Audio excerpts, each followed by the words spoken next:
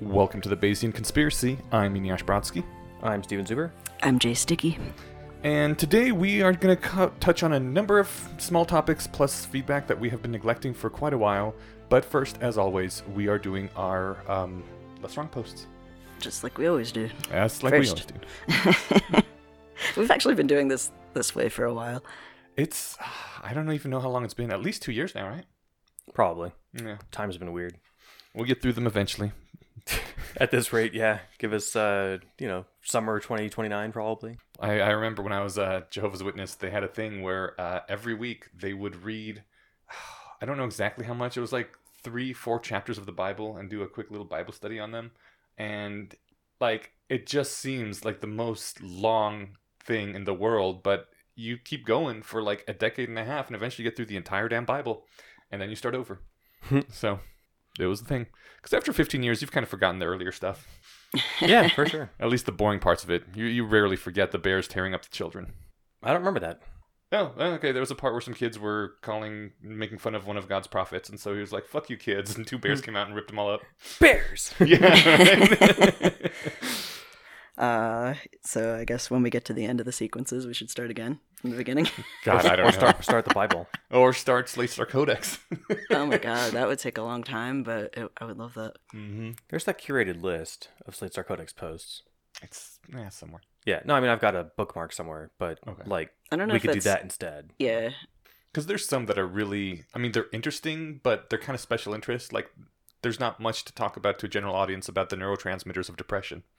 Actually, that was one of the more interesting ones. That's exactly what I was going to guess. Is like, Oh, well, okay. I know Jay knows a lot about and is excited about that Actually. stuff, and I know very little about like, some of the book reviews on esoteric topics or something, or like here's The book reviews are some of my favorite. melatonin more than you ever wanted to know. Right, yeah. How long would that take to cover other than you're all doing it wrong? Take 1/10 of what the bottle says and do it 5 hours before bed is the right way to do it. Yeah. Yeah. Don't be Yeah. like, I'm going to take 60 milligrams and go to bed. And it's like, no, that's apparently the wrong way to do it. Mm-hmm. Despite what the bottle says. 16 milligrams. That would be a lot. Or maybe 6 milligrams. I forget whatever the bottle The is. correct one is like 300 micrograms. Exactly, yeah. And I think 1 milligram tends to be about the amount that they have available like at pharmacies, or like 1 to like 5. I was going to say, I've definitely seen 5. I've seen higher. Yeah. The ones I got were the smallest I could find when I went there, and they were 3 milligrams, so 3,000 micrograms. I bite them in That's half, too much. but that's still 1.5 milligrams. You Ugh. just crush it, put it in a liter of water, and like take a shot of it every night or something, or every, with dinner or something, right? Yeah. You just microdose. I mean, that is what you're doing when you're taking it correctly. Microdosing, I guess. Or correct dosing. Correct dosing, yeah. But I mean, it's a small amount. Right. I don't know. Never mind. Let's talk about a sequence. No one can exempt you from rationality's laws. This sounds very ominous. I'll kick us off. Yeah, sure, because I can just say, of course, I can exempt myself. Or, I was trying to think of a funny way to kick this off. That wasn't very good. Well, you're one of those mutants that can exempt yourself from rationality, right? That's right. Like Doctor Strange. It's Yep. just like, I got a cube, so... No, it wasn't a cube. It was a jewel? Necklace. Necklace. Yeah, jewel. Yeah. And a cape. And the cape. And a cape. The Very, cape's baller. very loyal piece of Really good outerwear. cape. Oh, man. So things like that always kind of weird me out because, like... It's like a dog, right? You You're just like, want is it something, sentient? Yeah, you just want something that loves you forever and will always do what you say. But then you think about that, you're like, do I want a slave that's happy to be a slave? This is weird. I picture it's just like a single-minded consciousness that's like, protect the person that I've, selected or something, right? Yeah, but is that creepy? It seems to have some kind of consciousness. Right. Like, I feel like it. I don't know. I'm trying to remember the movie because I haven't read the comics. It kind of sets off my creepiness alert, my, you're doing horrific things to sentient minds alert. Yeah. No, I'm realizing that we haven't even gotten past the title and we're already like Me too, off but topic. I was relishing in it. But God, I have a pet peeve, and then I'll shut up about it. Is when there's TV shows, especially for kids, that have an animal that clearly has human level intelligence. It just doesn't talk, Mm-hmm. or maybe even it like does talk, and it gets treated like a, I don't know, second class citizen. Like Mhm. Pokemon. Yeah. Pokemon yeah. is an obvious, yeah, but like I feel like this is just everywhere. Where like even The Lion King, they were all basically human level smart, and yet they ate each other. yeah, And the lions were like, no, they're cool with it, bro. it's the circle of Of course, life. the lions would think that. Yeah. And the gazelles are just like, I'm sorry, we're gonna have to throw Johnny to the lions or they're gonna kill us all. Yeah, what a weird world. Yeah. If you really think through the implications. It's Oh, that would be a good. cannibalistic horror show. Rationalist Lion King. No, that would be a horror movie. Exactly. Okay. Okay. So, anyways, the first thing that is said, and no one can exempt you from rationality's laws, is that traditional rationality is phrased in terms of social rules, with violations interpretable as cheating. If you want me to accept a belief from you, you are obligated to provide me with a certain amount of evidence. If you try to get out of it, we all know you're cheating on your obligation. The point, though, well, actually, before we continue, does that sound more or less right? I don't know. Yeah, the standard, like, extraordinary claims require extraordinary evidence.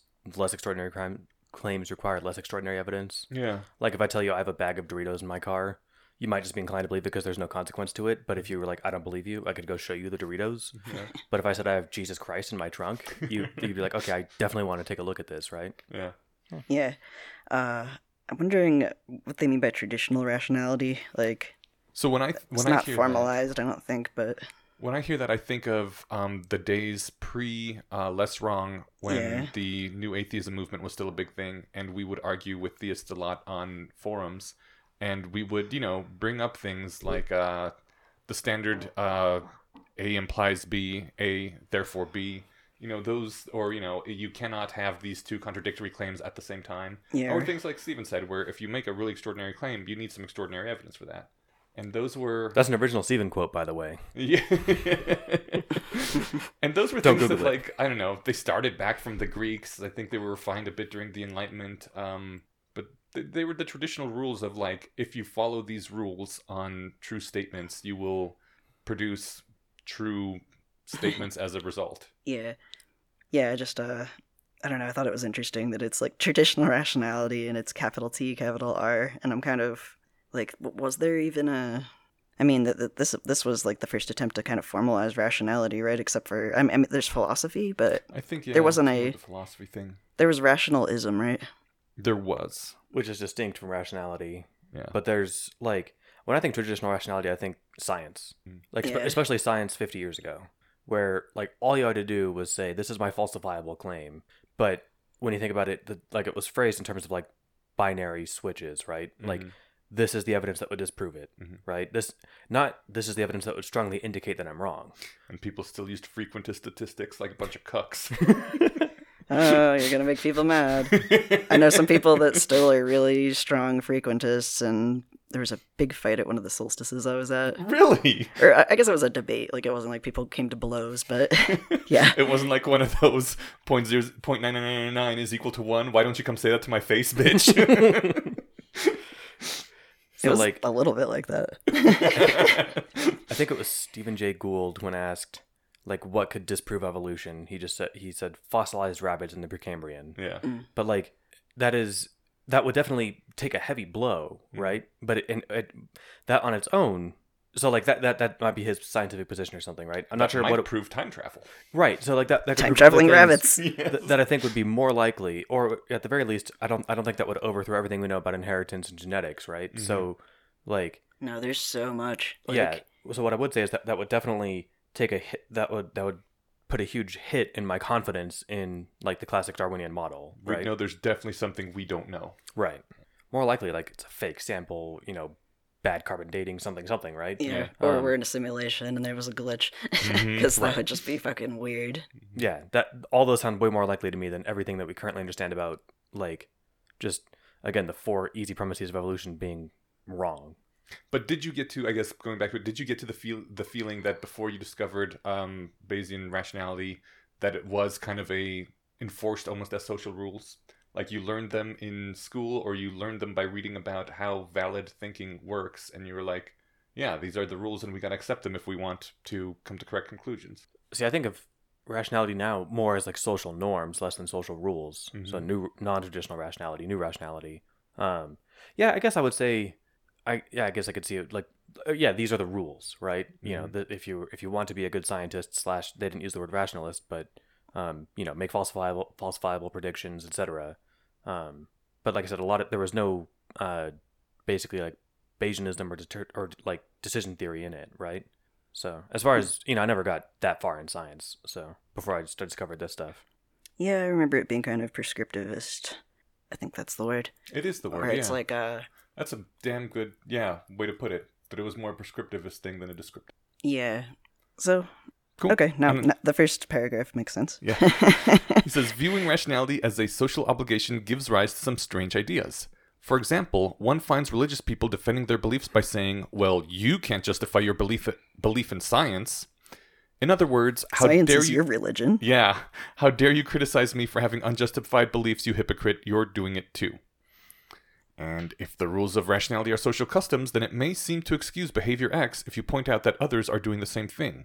It wouldn't be fair to demand evidence from you if we can't provide it ourselves. I invite everybody to YouTube search Mac, or It's Always Sunny in Philadelphia evolution trial, where I don't want to summarize the whole sketch, but Mac is basically trying to make the case that evolution is fake because science makes you look like a bitch sometimes by you've been wrong about, they used to think the Earth was round, and then boom, he's an idiot, and he's got like this whole board, took him 3 hours to put together. Cool. It's a complete. You have to, if you don't have any vibe for the show whatsoever, this will make no sense. But if you have seen any of it, then it fits this perfectly. I swear to God, my dad has used that argument before. The whole you can't really. I mean, scientists don't really know anything. They change their minds all the time. They used to think this, and then they think that, and you always see like, what was I forget the other analogy. He used the Earth as round one, but I've had it on more than one occasion with more sophisticated arguers coming eventually retreating back to, I guess, that science is your religion. You have some axioms that you just take on faith, and that you can't defend, and that's no different than taking, that God is the original cause on faith. So we're both religionists here, haha. At that point, I usually, I haven't had one of those arguments in 10 years, but I don't, clearly at that point, we're not trying to, we're talking past each other, right? Mm-hmm. And so it's like, all right, well, yeah, I take parsimony, intellectual honesty, and evidence as my axioms, and if you don't, then we have just different goals. The thing is, you do take all of those things in the rest of your life. You carve out this one special exception and pretend like you're following the same rules, but you're not. Yeah. Like when you go to the grocery store and it's on the left side of whatever the road, you turn left. You don't turn right thinking maybe this time I'll be on the side of the street. yeah, right? if I pray really hard. Yeah. Oh. Okay, I thought we were going to get a dog attack. Aw. Should I continue? Yeah. All right. To Bayesians, the brain is an engine of accuracy. It processes and concentrates entangled evidence into a map that reflects the territory. The principles of rationality are laws in the same sense as the second law of thermodynamics. Obtaining a reliable belief requires a calculable amount of entangled evidence, just as reliably cooling the contents of a refrigerator requires a calculable minimum of free energy. If the rules of rationality are mathematical laws, then trying to justify evidence-free belief by pointing to someone else doing the same thing will be about as effective as listing 30 reasons why you shouldn't fall off a cliff. Yeah, I like that one.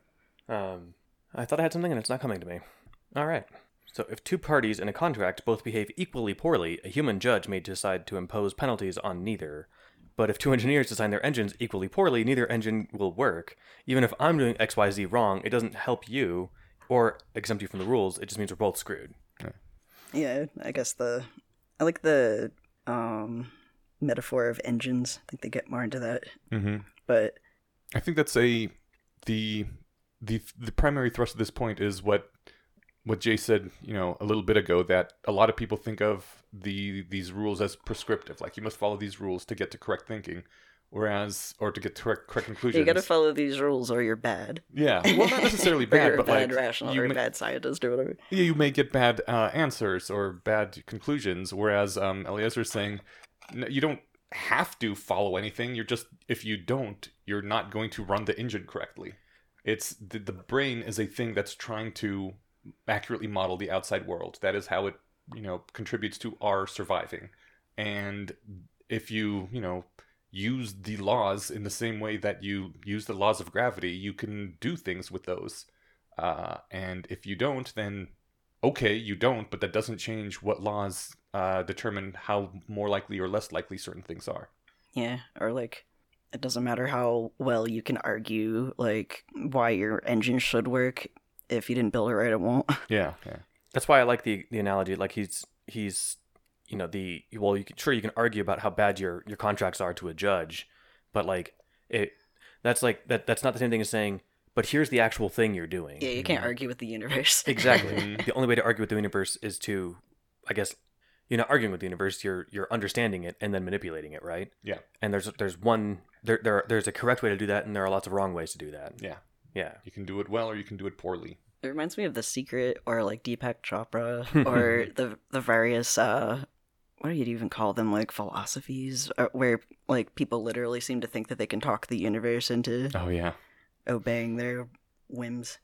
I And like people who are like, oh, don't jinx that. And I'm like, sure, like the universe is listening to see, like, I hope I don't get a flat tire on the drive, to wherever I'm going, right? And I mean, and I never, it's never something like I actually get. I sort of think of it more as like, don't tempt Murphy. Right, yeah. But even then too, it's like, yeah, because I still said a that. joke. So, for example, you'll all be horrified to learn, if you don't know this already, that like, apparently, like hospital staff and nurses and the associated whatever helpers in hospitals, it's a highly superstitious bunch. Oh really? And not necessarily, I'm not generalizing to all of them, but if you go to nurse's station like at a hospital and you're like, oh, it's a nice quiet night, they're like, shh, don't say that. Are you kidding? If you say that, someone will hear you and everything will go wild. And it's like, Can I make not a steel man, but a partial defense of that Of course. mindset? Like a plastic man. Please Yeah. do. Maybe Yeah. Well, because this Aluminum comes man. up a lot when trying to do large group activities where you have a lot of people that you have very little control over. In my particular example case, it comes up when raiding 40-man dungeons, because that's just what I'm doing now. So that's where my brain is. But like, there's a psychology to it. Like, if everybody is on point and doing things well and focused, then things go well. And if people start to get demoralized, things get worse, even though like their skill hasn't degraded in the last 5 minutes, It's entirely a psychological thing. And like, as long as people stay on focus, things are good. But like, if someone brings up this thing they really want, like a loot drop to happen or something, if it doesn't, then everyone was thinking about like, oh man, I really hope that happens. And then the psychology is damaged when that thing doesn't happen. And then everything kind of degrades a little bit, and that can lead to a snowball effect. So my officers will often say, don't jinx it. Don't talk about that loot, because if it drops, great, everyone's happy. But if it doesn't drop and you drew attention to it, things go downhill. So it's more of a psychological It's a morale policing, thing. yeah, Okay. than it is actual superstition. Yeah. If I knew that, and I didn't also know that, like, my wife works with so many nurses and stuff, that a lot of them are like into like astrology and shit. Oh god. But everybody, I'm not sure what the percentage is anymore, but I'm sure it's something like 30% of people are claiming to be astrology fans. Yeah, when I was working in research, I was amazed by how many scientists also, had completely irrational beliefs. Like, Typical Taurus. they were talking about the office being haunted at one point, and like everybody, I was like joking along, and then I realized, like, with just mounting horror, that Exactly, like the one of 3 us was people I was joking. talking to, yeah, like actually, like, oh yeah, I've definitely seen ghosts before. Let me tell you about this one. I was like, oh no. Yeah. I was like, but you guys. Weren't we just doing science? Did you forget about how science? If you guys believe in ghosts, what the fuck are we doing here? Yeah. For real. Why don't we just ask the ghosts? Oh, good. That was always my thing with ghosts and afterlife and even heaven and stuff, was like, I really wish it was true. Mm. And so when I was going through my I guess modestly painful deconversion, like, I was really motivated to believe that this was the case. Yeah. And partly it helps later on, I guess, refined with the tools, because I'd come to those conclusions before I discovered the rationality community. But refining those thoughts with these tools, I now reflexively, and it almost to the point where I can see it's annoying. So like I occasionally just keep my opinions to myself on stuff, but where if I find myself wanting to believe something, I immediately, like, I hit at it way harder than if I'm either like not registering it, as if I don't care, then I'm not gonna like really invest in it. But if I'm like, oh man, I wish this was true. Okay, hold on. Now I actually need to like be 100% sure, right? Yeah. That reminds me. I guess Enosh, you wouldn't know because you've recently become lactose intolerant. I'm looking for ethically sourced milk, and I think I found some because it says like pasture raised on the side, but it has 2 ampersands, and it says according to whatever U.S. agricultural guidelines. I'm like, okay, so what does that mean? Because I know that the $1.99 gallons are whore factories, and I've been committed to this for years, and I'm finally actually doing it. I'm trying to buy like nicer things that cause less damage in the world, and So now that I've bought two half gallons of this stuff, I'm like, all right, now I need to double check, because if it's not this, I need to go find some $8 gallon somewhere, or maybe it's just impossible, and I have to find myself to tolerate a non-dairy alternative. The best thing you can possibly do is find someone who you know that owns a cow and buy milk from them. Like, assuming that you know they treat the cow well. Interview the cow first. Be like, does he do bad things to you? But I don't know where I could find somebody that I knew in real life who had a cow with enough to spare. I mean, you live in Colorado. There's a lot of farms, yeah. I know people. I know one person who lives out in Parker with they have one horse and one mini horse, which is really cute. Yeah, Bojo. I love mini horses. Bojo, the little mini horse. But yeah, it's very hard, and it's not a scalable solution, because not everyone can know a guy that owns a cow and is nice to it, because, you know, there just aren't enough people, and if you wanted to get a lot of those people having nice cows, the milk would go to $10 a gallon or whatever. This sounds like more of an aside, but this actually is more of the point of me reflexively challenging something I want to believe. I was at Sprouts, and it's like this, like, Whole Foods times 2, more you know, hipster slash friendly, so whatever. There's Sprouts and natural grocers are just like, it just feels so Denver-y. Yeah, it's definitely, and it's like the most like. Are they not nationwide chains? Maybe, probably. I don't know. I don't know. I'm not really sure. Didn't have them in Jersey. Okay. I'm just mentioning that it's this place that's like Whole Foods on steroids, on liberal steroids, and it's great. But there was a thing of milk there. And it was like $8 for a half gallon. Okay. And on the thing it said from like a single Amish farm or something, and I'm like, I'm calling bullshit that a single Amish farm has the technology to like carefully or rather like delicately and nicely produce enough milk at scale to sell to a national chain.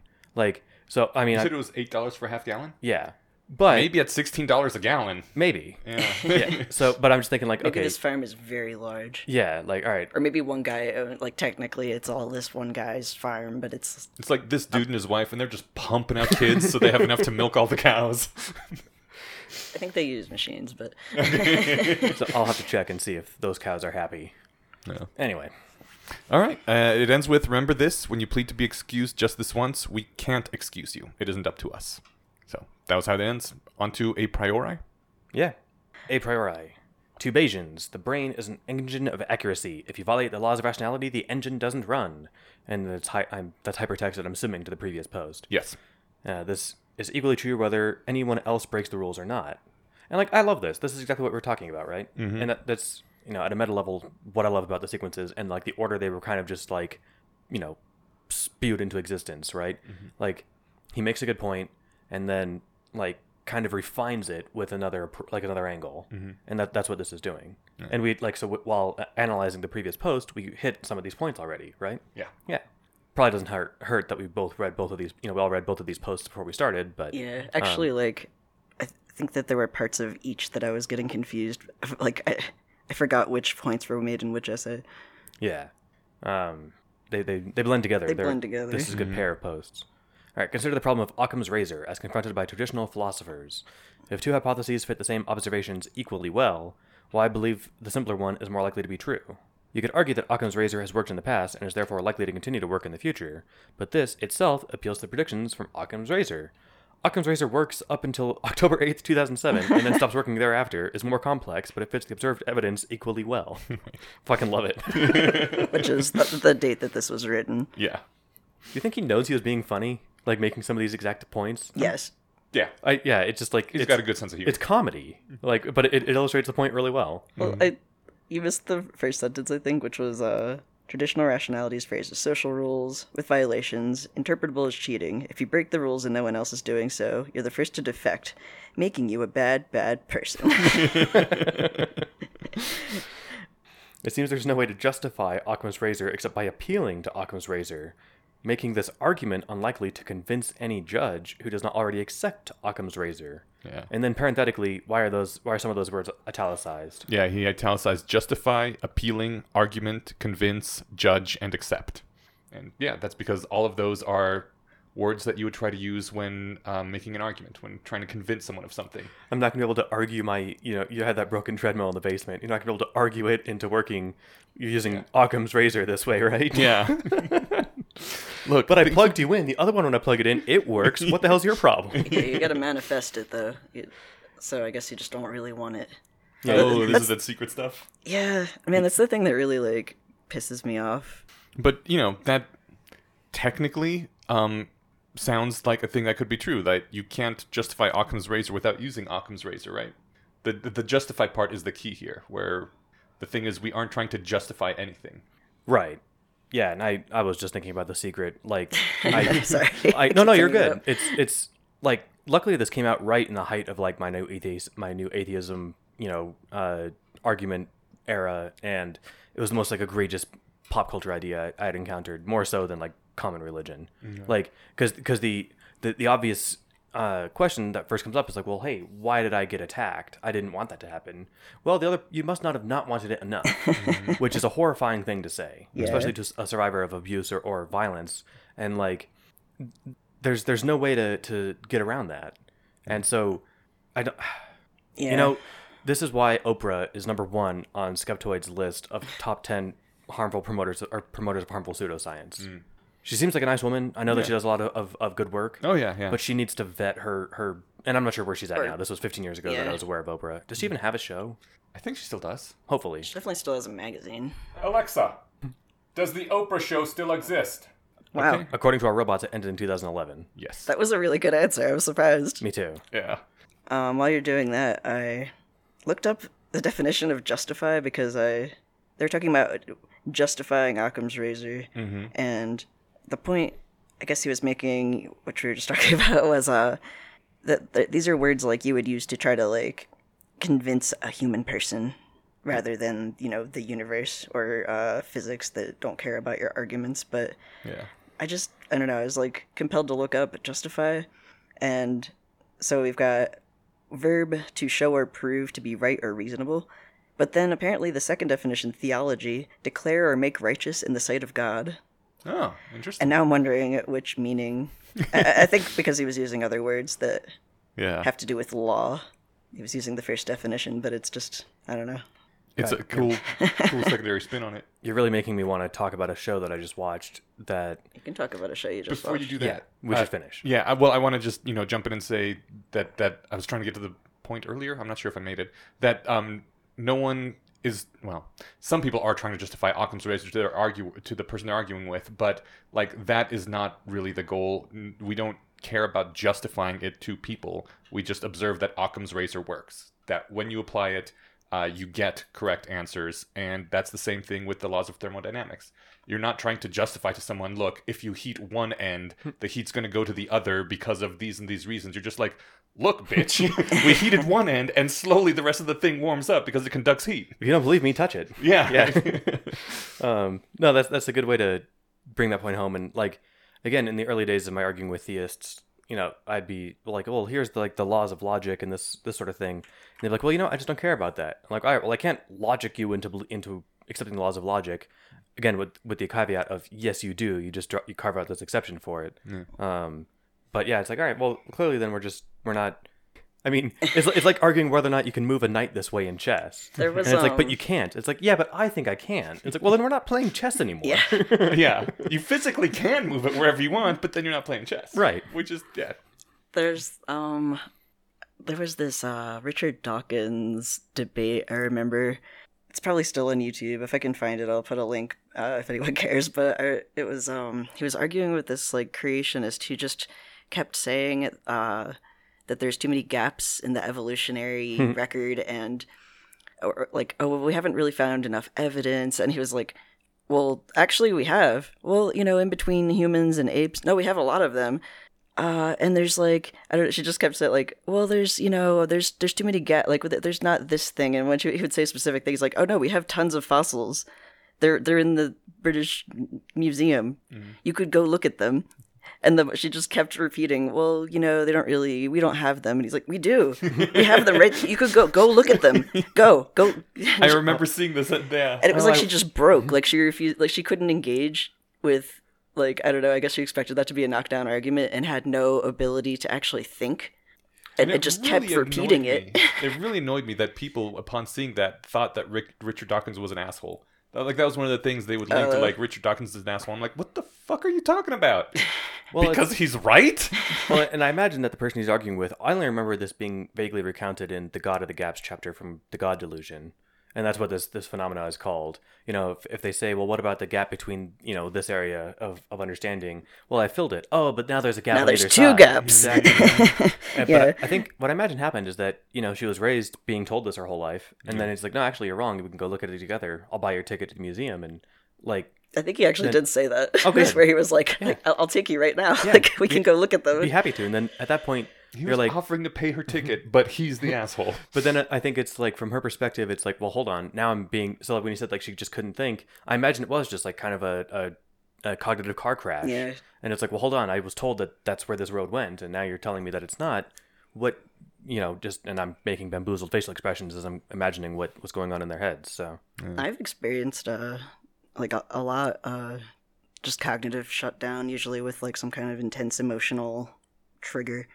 To use a a word that we might raise eyebrows at, but I think it's a perfectly valid word. Yeah, that triggers are real and do exist, but Yeah. like in the context of like PTSD, not like I'm vegan and I saw a picture of me. I don't know. We don't You we can don't need say to you're talk about triggered, that but right we're now. not going to respect that. you need a trigger warning that picture of a pomegranate because it looks like violent or something. Oh yeah. Anyway, if your fellow philosophers do not demand justification for your unarguable beliefs, you will not demand justification for theirs. As the symbol for your treaty, your white flag, you will use the phrase a priori truth.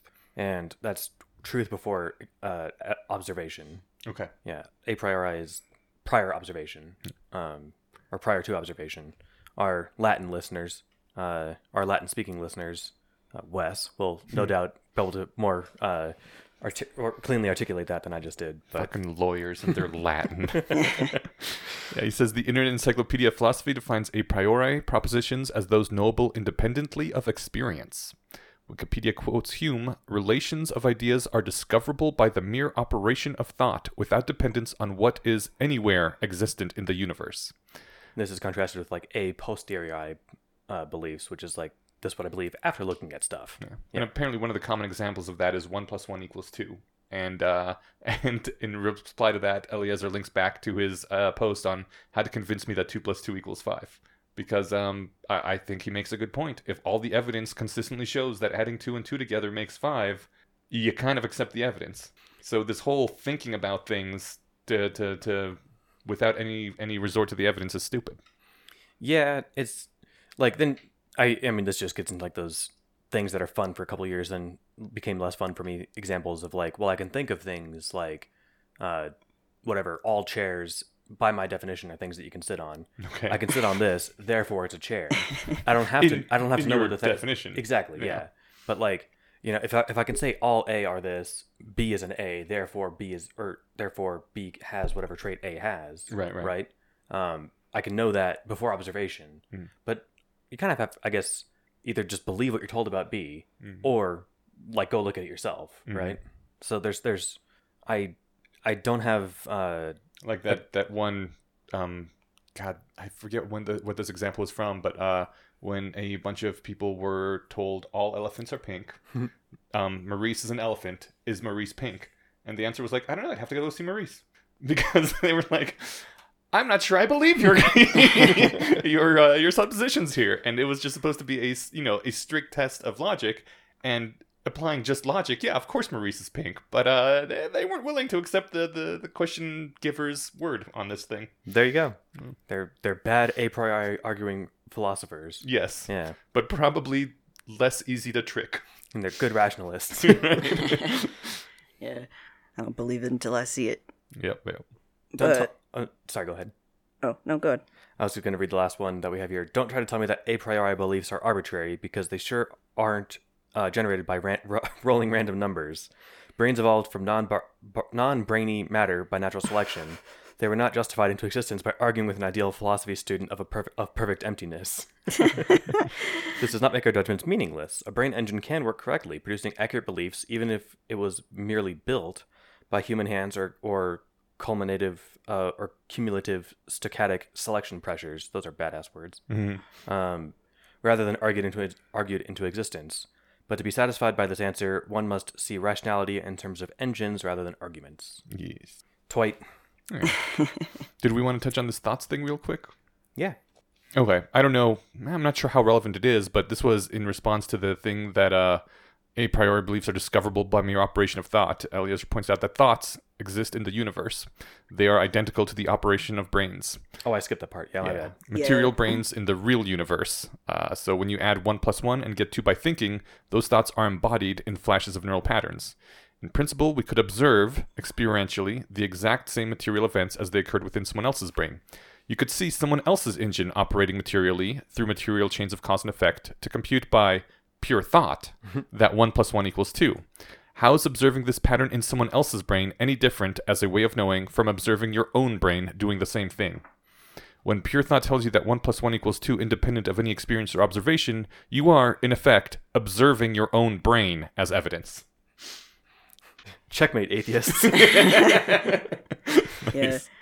That, like, I don't know if he actually used, I don't think so, but, like, it reminds me of the idea of armchair philosophizing. Yeah. Where, Or any sort of philosophizing. I know. I there's, personally just got a distaste for it. no, there's good philosophy. Yeah. I think There's excellent philosophy. I think wouldn't go that far. I think there's good and excellent philosophy when you're not trying to use philosophy to generate beliefs about the world, but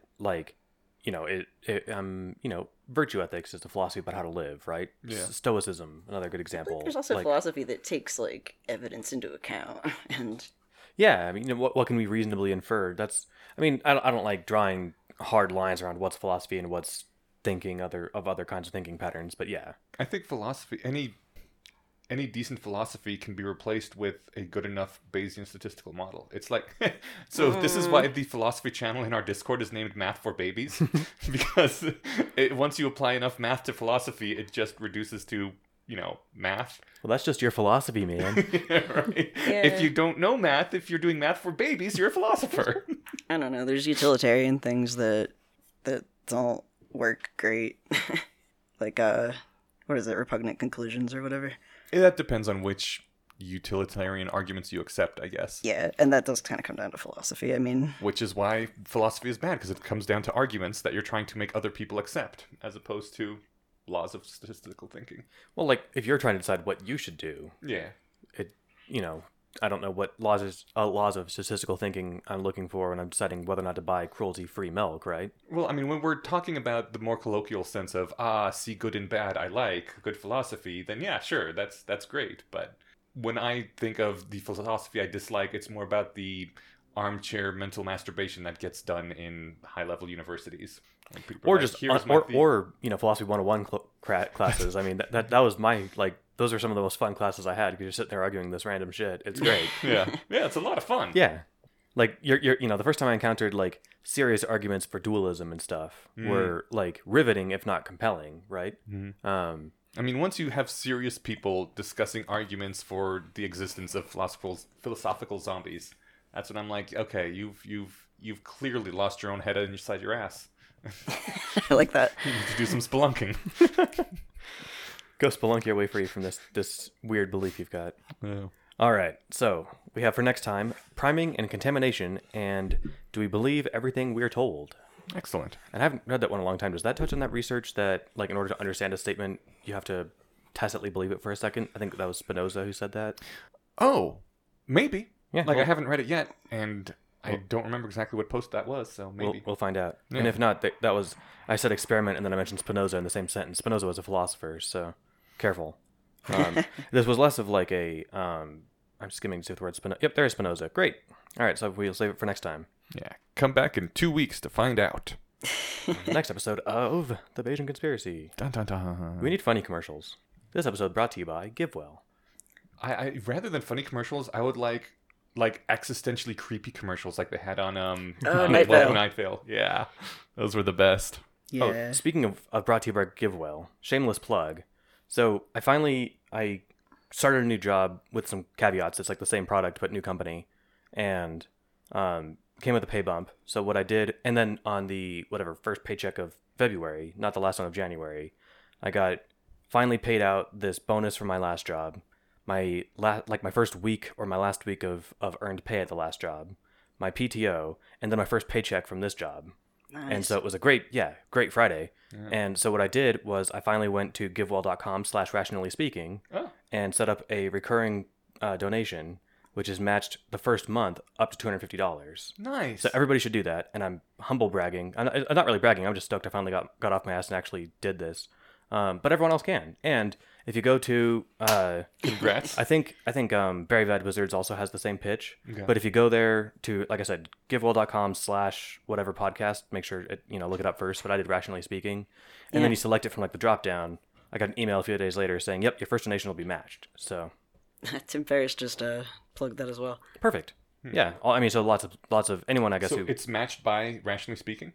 I think it's matched by some generous donator with deep pockets.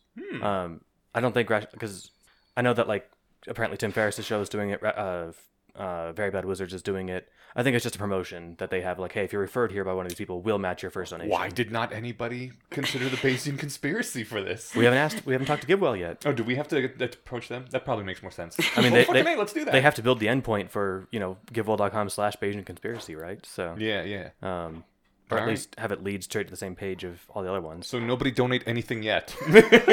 In 2 weeks, there might be something where you can do it through us. I don't think Rationally Speaking gets anything. I just emailed them. That's fine. Just all I want is the mad props. It's not about who you're helping. It's about the props. Yes, exactly. Validate us. That's the only reason I live or do anything. So when I did checkout, though, I didn't get a thing that said your first donation is matched. So I did reply because it was like, do you have any questions? And I was like, yeah, did Julia Gala from Rationally Speaking get like a tick mark on the board for referring me? Because I said that she did. And they're like, yep, totally. You'll get that email in a few days. And I did. So cool. Yeah. All right. Just to be clear, Julia Galiff is her, give her credit for this. Yeah. She's fucking awesome. Yeah. And I was like, yeah, she's like the best, like, not professional EA activist in the world, as far as I'm aware, right? And like I'm like, why am I telling him this? He knows this. The guy I'm talking with at GiveWell, I'm sure, but I felt the need to justify writing my email in more than just a sentence. That's true. He's like, why do you think she's on our site? Cool. All right. So we probably gonna get through a bunch of feedback and some other topics. Probably hit the other topics first, but I wanted to do this one thing of feedback before we start in on that because it relates to what we were just talking about. Sounds good. Because just a second ago we were talking about, hey, this post that we're going to read next time called Do We Believe Everything We're Told? And I was like, oh yeah, I remember about this whole changing our minds thing that somebody wrote in about. So want to touch on that real quick. Koi from the Discord, or the poster formerly known as Koi, and now is two characters that I don't know how to pronounce, but apparently are pronounced Koi. So still Koi, just in a different language maybe? I'm not even sure what language it is, but yeah. Maybe it's not even a language, I don't know. I mean, it has to be something for it to be for him to be able to type it in as a username. That's true. Yeah. I'm looking it up now. Great. But Koi said on when we were talking about we change our minds less often than we think, there's a You Are Not So Smart podcast episode, which we will link, that argues for the opposite. New research suggests that the majority of the mind change we experience after we update our priors, we delete what we used to believe and then simply forget that we ever believed otherwise. This can lead to a skewed perception of the world, one that leads to the assumption that the mind change is rare and difficult to come by, and that can lead to our avoiding information that might expand our understanding of the world because we assume it will have no impact. The truth, say Wolf and Williams, is that mind change is so prevalent and constant that the more you expose yourself to counter-evidence, the more your worldview will erode, replaced by a better, more accurate one. It's just that you probably won't realize it until you look back at old posts on social media and cringe. Which is a fascinating point. Yeah, that reminded me of... Well, no, this is a different point. Where I will write or draw something and be like, oh, this is garbage. Or like my memory of my past self's like ability to create things was like, oh, that's so... the more distance I get from that, and when I look back, I actually like appreciate my own stuff better. Because I can separate it from thing that I have made to just thing that exists in the world, which just shows that I'm a really harsh critic of myself, I guess. But it also shows growth. I've had a couple examples of that, of digging through. Like, one of the cool things about my new job is like our CTO is like the best. He's not even hands-on is the right way to do it. He's very like interested to be involved, and he wants to get spun up as fast as possible. So he's like, hey, if you guys are going to work on something like as a group, call me in. I want to watch. And so there's been a couple cases where I'm like, God, who did this? Oh, me. Whoops. And so then you get, that's growth, right? Yeah. If you can't look at something that you did before, and if you're no better at doing something that you've been working on for 5 years than you were 5 years ago, you're not making progress, right? I know I've run into this talking with other people quite a few times. Maybe not quite a few times. That was at least a few times, though, because I'm one of those weird perverts that really enjoys arguing with strangers on the internet. And, they stop being strangers if you argue with them long enough. But there's been times where, like, I'm arguing with someone, and I'm like, a few months ago, you had the exact opposite position. What are you doing? Just, like, switching around on me. And they're like, no, I didn't. I've always thought that, I don't know, Ted Cruz is the Zodiac killer or whatever it is. And I'm like, no, you fucking didn't. I'm sure I can go back and find the logs. And that's happened a few times. And I was just like, what the hell is happening? I'm sure it's happened with me too. And I just can't remember it because you don't remember having that wrong of a position in the past. You don't remember what you forgot. Yeah. I mean, I know I used to believe in God a lot. Like that I can distinctly remember. But maybe there's things that I think that I've always just kind of assumed, which were not the case. Yeah, I mean, there's definitely part of the brain that, or, what would you call it, a function of the brain, where it's trying to make yourself feel consistent with your past self. Mm-hmm. That's kind of important for feeling like a unified, coherent person. But it's got those drawbacks. Yeah, it's really worrisome. I don't like the idea that my brain is going around editing itself so that I have a wrong picture of me. Yeah, but but as long as you're trying to continually improve your picture of the world, at least you have a better picture of the world. And if you're garbage collecting old pictures, right? At least there's that. I'm not a fan of this having my consciousness edited, even by my own brain. The world is a mess without that editing software, though. I definitely broke that in a weird way one time by combining drugs I shouldn't have. Oh. I was like at an anime con. That's the worst place to take new drugs. Yeah, and this was not even recreational drugs. These were, it was like modafinil and some peptide from Russia, and I don't know. It was super weird. I was fine until I had one beer, and it wasn't even a strong beer. Mm. Like later in the day, and then suddenly my brain just broke, and my filtering software broke. And as I would like turn my head, I could see the saccades of what looked like sort of individual, like if you took a bunch of Polaroids and then laid them out, where I was kind of like, oh god, like the actual experience of turning your head and feeling like there's a coherent just like picture. Like sensory data was the same. It's really hard to explain, but it was like everything was these saccades of just like little flashes of thing that I could see that my brain was putting together into I mean, like, there's so little that, like, we as humans actually see, and our brain is mostly just, like, using software to fill in these big gaps in our vision, and there's the expectation that, like, this cup of coffee is still going to be there on the table, so, like, object permanence, so it's putting it there, but, yeah, you can't trust your own eyes. Even if you're not moving your eyes, you still got that big blind spot that your brain pretends to or does fill in, but with in the middle of your eye. Yeah, guesses. Were your thoughts doing the same thing? Yeah, where you could observe the leaps in thinking? Mostly I was first of all horrified because I was like, oh man, I'm gonna have to like call an ambulance if this doesn't wear off. It did wear off, but like I was just laughing at like, oh my god, how do we drive? We drive cars. Like how do we like, I don't know. It just made me aware of how little actual sensory data we're ever actually getting. And how kind of, I don't know, very impressive, I guess, our brain software is that we can just walk or pick up a thing. It is, yeah. I mean, I guess it's highly optimized, but it just makes me not trust the brain. I feel more and more like a hero in one of Richard Watts's books, where it's just like, I'm a weird parasite living on this thing that barely functions. Yeah. And it keeps editing me, and I don't like any of it. Yeah, it's kind of existentially horrifying. It is. Such is life. Damn it. Fun on the bun. I like GSV. This is another bit of feedback. Oh, okay. Explaining, because I think we talked about this some weeks ago about Mott Bailey versus moving the goalposts. Oh yeah, I wanted, before you get into that, it turns out, Jace, you were right. Scott Alexander did not coin the Mott and Bailey thing. Okay. It was around before him, and he just popularized it. Yeah, So I apologize. I remembered that, or I thought I did, because... Are you sure you ever believed otherwise, Inyash? I accept your apology, Jace. Yeah, that's fun. No, I remember there were someone from my Philly Less Wrong group was mentioning that they were kind of annoyed that Scott had popularized Mott and Bailey because it was not intuitive, and they thought that bait and switch would have been better. Because people forget which is the Mott and which is the Bailey, since they're not words that are in the common lexicon.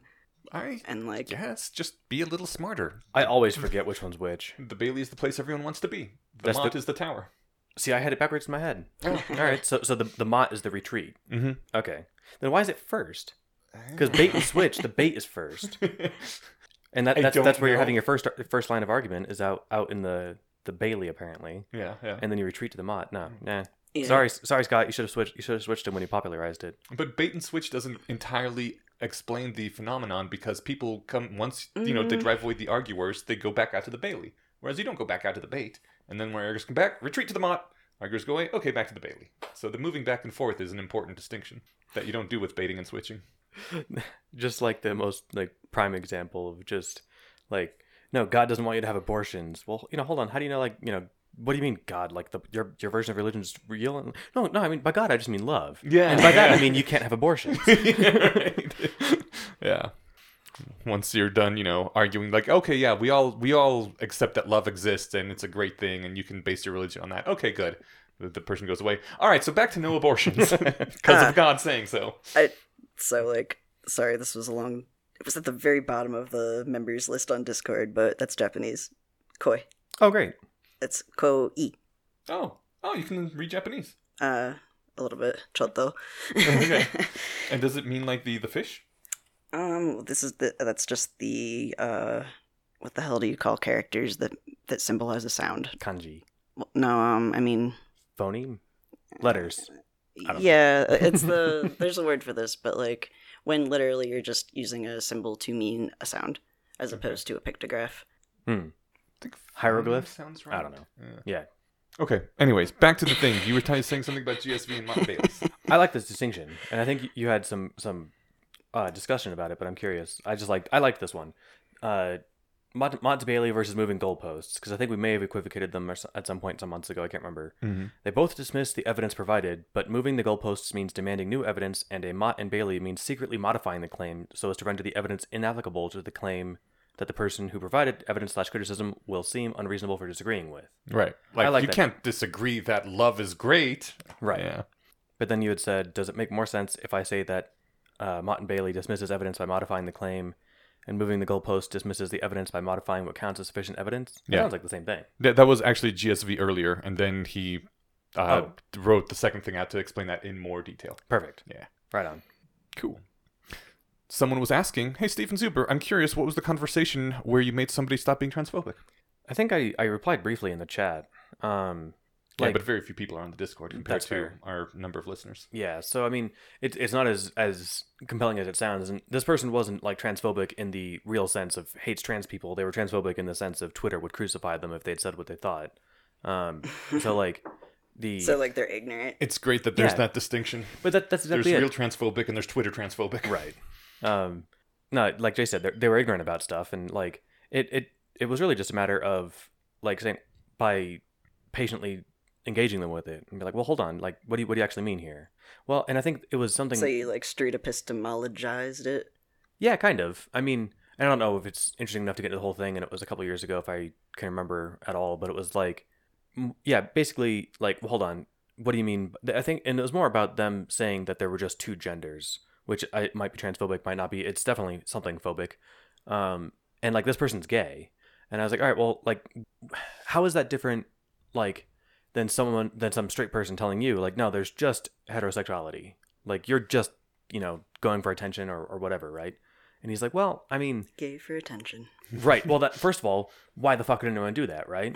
Especially given the attention. It's the argument. Hey, do you want to be oppressed? Right. But this guy's upbringing, as long as I get attention, he's got a religious conservative family. Coming out to them was really bad. There's definitely worse stories, but it was bad for him, right? Yeah. And so did they eventually accept him, right? Yeah. This is the same person I'm thinking of? Yeah, I think so. Okay. Oh, cool. Yeah, so I mean, it worked out, but there was a rough period, and Yeah, I don't know yeah. exactly where they're at, if they think he's going to hell or not. But Right. they're it's not like he can't come to Thanksgiving and stuff. So, um, but like it was kind of just like what eventually brought me around to it, because I don't have like, as far as I know, a sense of gender the same way that I used to have a coworker who doesn't have a sense of smell, and so like I could tell him what things smelled like, but that doesn't mean anything to him, right? And so if someone says they have a sense of gender identity that doesn't match up with their presentation or does or whatever, I'm just like, if you say so. But like I don't have that same sense that you have, but I'm totally just inclined to take your word for it. And just like, to me, who I'm attracted to doesn't feel like a thing that I can, I don't know, put my finger on. It's just a part of my cognitive experience, right? Just like it is for him. And so it's like there's just another piece of architecture in there for people. And like, I guess, and I don't know if he changed his mind in real time with me or not, but I think it gave him something to think about. But it was just like, at the end of the day, it's like, what do you lose by seeding the fact that some people might be able to see more colors than you do, right? Like, if they say they can, like, and that's my analogy for it, colors or smells or something, right? Like, because we can all imagine that, unless you can't see colors or smell things. But And you can also ask, what do you do for someone who says they can see spirits and ghosts? Like, the colors thing might be the same thing. There was a way to prove that you can see more colors, which was interesting. Sure, I think, well, with the spirits and ghosts thing, there might actually be some harm by acknowledging that belief, right? Like, if what was her name, Sylvia Brown, that TV psychic who would charge you $10,000 to talk to your dead uncle. Yeah. Like, if she says that, if she says she can see spirits, there actually is harm there. But if she says, I feel non-gender normative, and you grant that, you're not. I mean, you're not going to be, huckstered out of your money. You're not. So part of it is I wasn't trying to compare those. I was trying to compare it to these seeing other colors. Sure. Yeah. But I mean, that's the thing is, so if someone, that is a good example to bring up, though. If someone says they have an experience that you can't have, or that you don't have it, you don't observe in yourself. And, one question you might ask, like, well, what do I lose by just saying, okay, sure, go for it. Right. Like I'm pretty much on one side of the fence about whether people feel like animals or not. Like, I know somebody who said that they knew somebody who was a raven. Oh, you mean like people who are like animal kin? They called themselves back in the mid 2000 teens, right? So like, I don't know if I believe that. Right? I think that they're people with fun imaginations, and they're having a good time, hopefully, and they don't feel like, if they feel like they're a raven, they're not actually pulling over to eat roadkill or something, right? So like, I know exactly how that kind of person feels, but I also think they're being dumb. So, but the thing is, like, if they're not, like, but as far as I'm concerned, if you're being dumb politely to yourself in your head, like, I don't really have I don't have a beef with it. I think that it does make more sense. I'm not saying that believing you have an animal spirit is on the same level as saying you have a non-normative gender. What I'm saying is that I can't confirm or deny either about someone's lived experience, but one seems way less unreasonable to me than another, right? Because I know people with masculine identities, and they describe that in themselves, and they present as masculine, right? So, like, for some people, it's super obvious to them. Shania Twain, I think, was that a "Man, I Feel Like a Woman" song? Oh yeah, I'm pretty sure that entire song is about feeling a gender. Nice. Yeah. So that's the thing people have. And so it's just not something that I really observe in myself. And according to, like, whatever the random questions that people ask, that you can help self-identify, like a checklist if you go to visit a psychiatrist, they do make you do checklists to see if you're depressed or schizophrenic or something, or bipolar is the other big one that they have on either side of the sheet. So like, I'm what people call cis by default. And I'm like, yep, that checks out. Apparently, people have done this homework, and that makes sense to me. So. Very common in this community. Right. There's a neurotype. Yeah, I just don't really identify with my meat suit all that much. And so, like, there's another question. I anti-identify with mine, but what you gonna do? Yeah, I mean, like, so, like, I think there's some people that if, like, they had a blackout and they woke up like, hey, sorry, we had to put your brain in a new body. Like, some people would be like, no, my body. I'd be like, what do I look like now? Oh, yeah. Weird. Okay, cool. I would want to be like, is this a better body, or did you give me the shitty knockoff version? Yeah, so I'm of the mind, unless I got put in some, ramshamble one, then I'd be like, oh, neat. Right. You stitched this together from 3 other bodies, didn't you? I'm a Frankenstein monster now. Perfect. I think I was a much cuter girl than a guy, but it just feels more right. Cool. Do you What was never I actually gonna told us say? they made him stop being transphobic? Well, I think it was mainly like what I brought it mainly in contrast to just saying "fuck you, you piece of shit." How dare you say this heretical thing? The I joke didn't was do that. What I did was just engage him on it and gave him something to think about. Hmm. And I think at the end of it, I think we'd both been drinking. I don't remember if he had said, "Okay, fine, that makes sense," or if I just felt like he was leaning that way. Hmm. But whatever I did, it wasn't. I didn't cancel him from my life Right. and push him further into the recesses of the dark side, right? Hmm. So You were saying? man, I had a few thoughts and they're kind of jumbled now. I was gonna say that the joke that jumped into my head that I was like, oh, I shouldn't say that, but now I'm going to, was when you asked, hey Steven, what was like the conversation where you made someone stop being transphobic? I was gonna be like, punched him in the face. That's how you stop people from having bad opinions, right? That's how it's always worked in the past. or if you're in certain communities, canceling them out of existence or out of your lives is a solution. Speaking of which, wasn't that one of the topics you wanted to bring up? Yeah, I mean, I was hoping we'd do more like lighthearted, fun stuff because I feel like that's gonna be a bit of a bummer.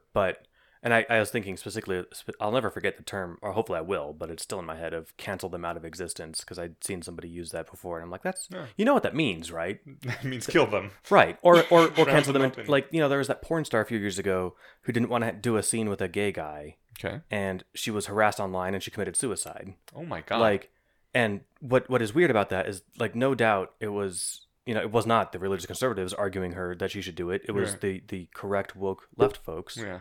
And Saying you have to have sex with someone you don't want to have sex with. isn't that weird? That is so fucked up. Yeah, and I don't know what her reasoning was. Maybe she thought, even if she had some bad beliefs about, like, oh no, gay people are full of AIDS. Yeah. I don't know what she believed. I don't care. Yeah. The point is that you guys harassed her and you canceled her out of existence. Well done. Like, do you guys put that on the victory board? Right. I don't know, but I just know people who've used that phrase, and I don't like it. God, that's so bizarre. Like, consent is the one really important thing that all this other stuff comes back to, and they're like, have sex with him, you bitch. Or you're a Yeah. bigot. Yeah, that seems weird. There's a thing I dislike a lot. I think I don't know if this is still a thing, but like, it's so bad. So there's this thing they called the cotton ceiling. The cotton ceiling? Do you know this one? No, I haven't heard of this ceiling. This is, I think like particularly it was trans women complaining that like gay or lesbians, like they're lesbians that don't want to have sex with trans women. Okay. The Oh, cotton- that's the cotton ceiling? Yeah. That lesbians don't want to have sex with you? there That was doesn't this. really seem like a ceiling. I was trying to figure out where Well, it came it's in. the glass ceiling. Yeah, no, I mean, the glass ceiling is always like, you can The only cotton rise so is the far. underwear. Oh, I thought the cotton was going to be tampons. Like, okay. Because that would be I guess that wasn't you'd as have to obvious. be you're basically genetic female if you menstruate, right? I still So, don't understand like, how dude- the ceiling comes into this. 'Cause, like, the ceiling metaphor was because you could only get promoted so high as a woman Yeah. back in the day. You can't penetrate the cotton ceiling, I guess. But are you getting promoted if you have sex with every lesbian? I don't understand. I think The it answer is was- obviously yes. Oh, okay. Yeah. You got me there. I'm gonna just say yes. Yeah. Yeah, but I don't know. There was this whole argument about that it's transphobic to not want to have sex with a trans person of like who identifies as the gender that you're attracted to.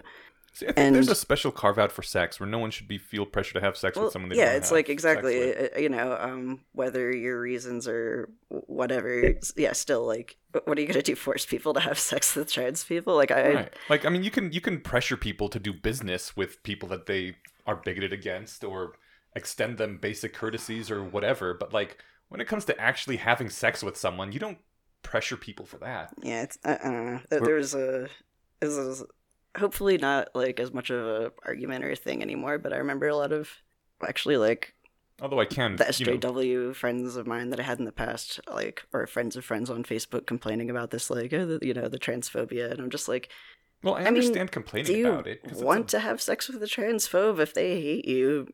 Like, maybe don't have sex with them. It's certainly a bummer to be attracted to someone and to know that they won't sleep with you because of something about your body. But I mean, I could totally see that being something people complain about and being like, God, this sucks. But And it's a totally valid complaint, and you Yeah, know, and, absolutely. and it's fair to commiserate about that. But yeah, like trying to shame someone I mean, into like, sex is just yeah, awful. if you- Why would you want to have sex with someone who's being shamed into fucking you? Yeah, exactly. Or Yeah, you know, like they have a shitty opinion. Yeah. So, whatever. I don't know. it's like the reactive, pendulum. This is like the peak of it, right? Where consent and affirmative consent is the standard that we should all like, and like we've swung past that to say you have to have sex with some people, otherwise you're a bigot. That seems weird. That does seem weird. I don't think that's a sustainable position. I can even understand saying this is, someone who, like, a white dude that doesn't want to sleep with black ladies or something, like, maybe that's racist, but the other hand, it's sex. There's a special carve out for sex. Yeah, but then you don't, like, as long as he's not discriminated against them in the workplace and in public and shit. Right. Yeah, I don't know, like, I don't know what the solution is to that. It just baffled me that people were willing to argue. I mean, you could overall just try to make people less transphobic in a way that doesn't, center the sex thing. That doesn't involve coercing them into sex. Yeah, like, there's also, I guess, people less bigoted on every aspect. I mean, being someone who's, like, a member of the LGBTQA+, whatever the hell acronym it has become now. I think Wikipedia has 25 letters on it. Is kind of like, your whole deal is that you have, like, a certain orientation or preferences or identity that is intrinsic to you, and you're sort of trying to argue that other people shouldn't have that. I mean, people have preferences, and maybe some of them are just informed by racism, or transphobia, or, like, fat phobia, or whatever. Mm-hmm. But also, like, it's so confusing. I don't know. You have to respect my preferences, but you don't get to have preferences. Right. Oh, here's one from Wikipedia. LGBTQQIAAP. I feel like they're still leaving some out. What's the second T? Transgender, transsexual. Oh, okay. Queer, which questioning, is the same intersex, thing, but... asexual, ally, pansexual. They put ally in there. I am not going to be happy until there's more letters in the acronym than there are in the alphabet. I think this is not the longest one I've seen, so I bet I can find the longer one. But all right, while I'm skimming Wikipedia and we're just talking, we're talking cancel adjacent questions. What is pansexual? I'm assuming it's not being, really being into, like, cast iron cookware. It's bisexual, but saying that there's more than two genders. Yeah. Oh. All so right. I identify as pansexual or bisexual depending on whether the person I'm talking to is older or younger than me. But what if they're the same age? Do you have to come out as both? Oh, all right. Another let's get Stephen canceled question I had was so they're making this. Speaking of Mandalorian, this is a good segue. Okay. They're making a Last of Us TV show. Oh, cool. Yeah, sounds like fun. Hell yeah. And Pedro Pascal is playing Joel. Oh, he would make a great Joel. I'm looking forward to it. Neat. So, and then they're having she was that little queen or princess from Game of Thrones that was, like, on the little council in the last episode. She might have been a northerner, I forget.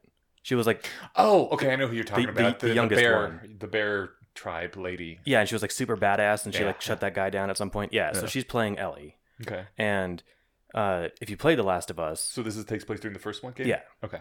So Ellie looks exactly like Ellen Page as a younger person. Who's Ellen Page? Elliot Page now. Ellie... So... That's right, from Juno. Right. Yeah, okay. And so this is my serious question is, if I'm talking about Elliot Page sub 10 years ago, do I say Elliot Page, formerly known as Ellen Page? Because I'm talking about the little girl that they used basically to model Ellie from The Last of Us on. Yeah. Okay. And that person was known as Ellen Page. I think most trans people prefer that you use their current name and pronouns, but yeah, then you can specify that if you're talking about them in the past. Okay. I don't know. It's Well, I mean, it's particularly hard in Elliot's case because he played a pregnant girl. Like, the whole point of the movie was that she was pregnant, and that was a big issue for them. I mean, I could get Juno. pregnant. Juno, yeah. I'm sure I've seen it, but I think I've seen it. I'm just thinking of Last of Us. Oh, okay. Yeah, I know. Yeah, and Juno, that was like the plot thrust of the movie. See, this came up because I was thinking of, when I was skimming, is there going to be more Mandalorian? I'm like, oh, wait, Pedro Pascal, Last of Us, what? And then there's only 2 credited actors so far, is Pedro Pascal and that person who's playing Ellie. Cool. The other, just, of course, wrinkle from my brain is Ellie sounds so close to Ellen. Yeah. And because they Ellie probably and did Ellen... on purpose. Probably. Yeah, since it was based on Ellen. Yeah.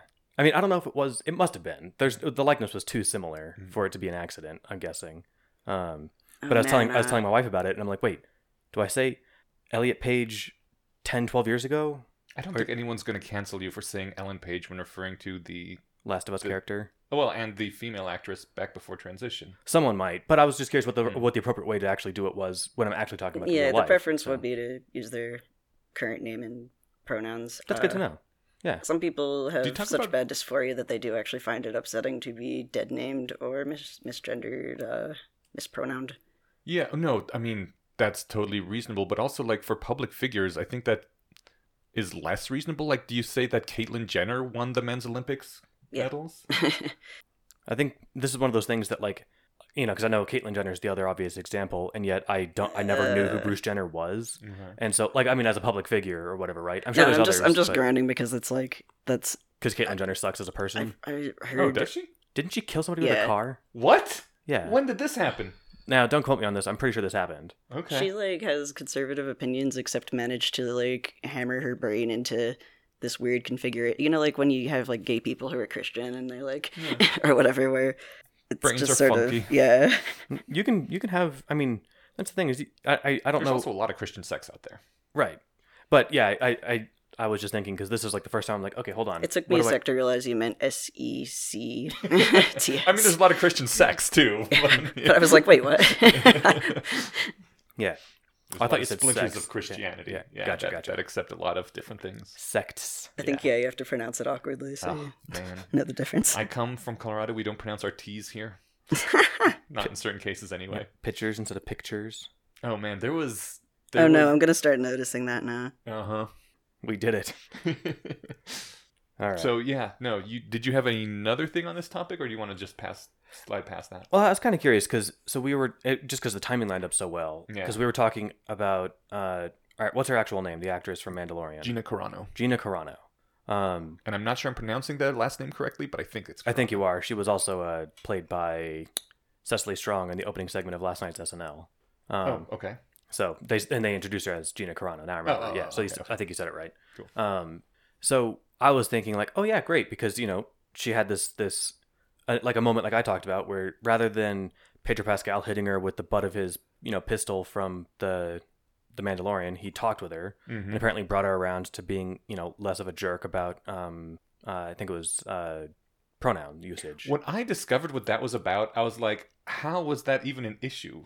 Like, she wasn't. So I don't know what things were on set, and maybe there was a much bigger thing on set, but the thing that she got originally almost canceled for, that he had to, quote, talk to her about, was the fact that people were harassing her so much to put pronouns in her bio, that like she was getting death threats and rape threats and all that other stuff, and she eventually like put beep bop boop in her profile Wait, as her pronouns. I'm kind of confused. I'm not following any of this. Okay, so on her Twitter profile, Okay, who? Wait. Gina Carano. Okay, so this is an actress. She's an actress. Did you see Deadpool? I've seen Deadpool. Remember the woman who fought Colossus in the last fight, Angel Yeah. Dust? That's Gina Carano. Okay. The hot chick from Deadpool. Okay. So she has a Twitter profile like a lot of other people do. For some reason. Yeah, for some fucking stupid reason. And a lot of like her co-hosts, I guess, or other people that she was around. Maybe it was just like a movement on Twitter at the time that she started being active on Twitter, was that everyone puts their pronouns in their bio. And she didn't. She was just like, I'm Gina Carano. Here's a picture of me.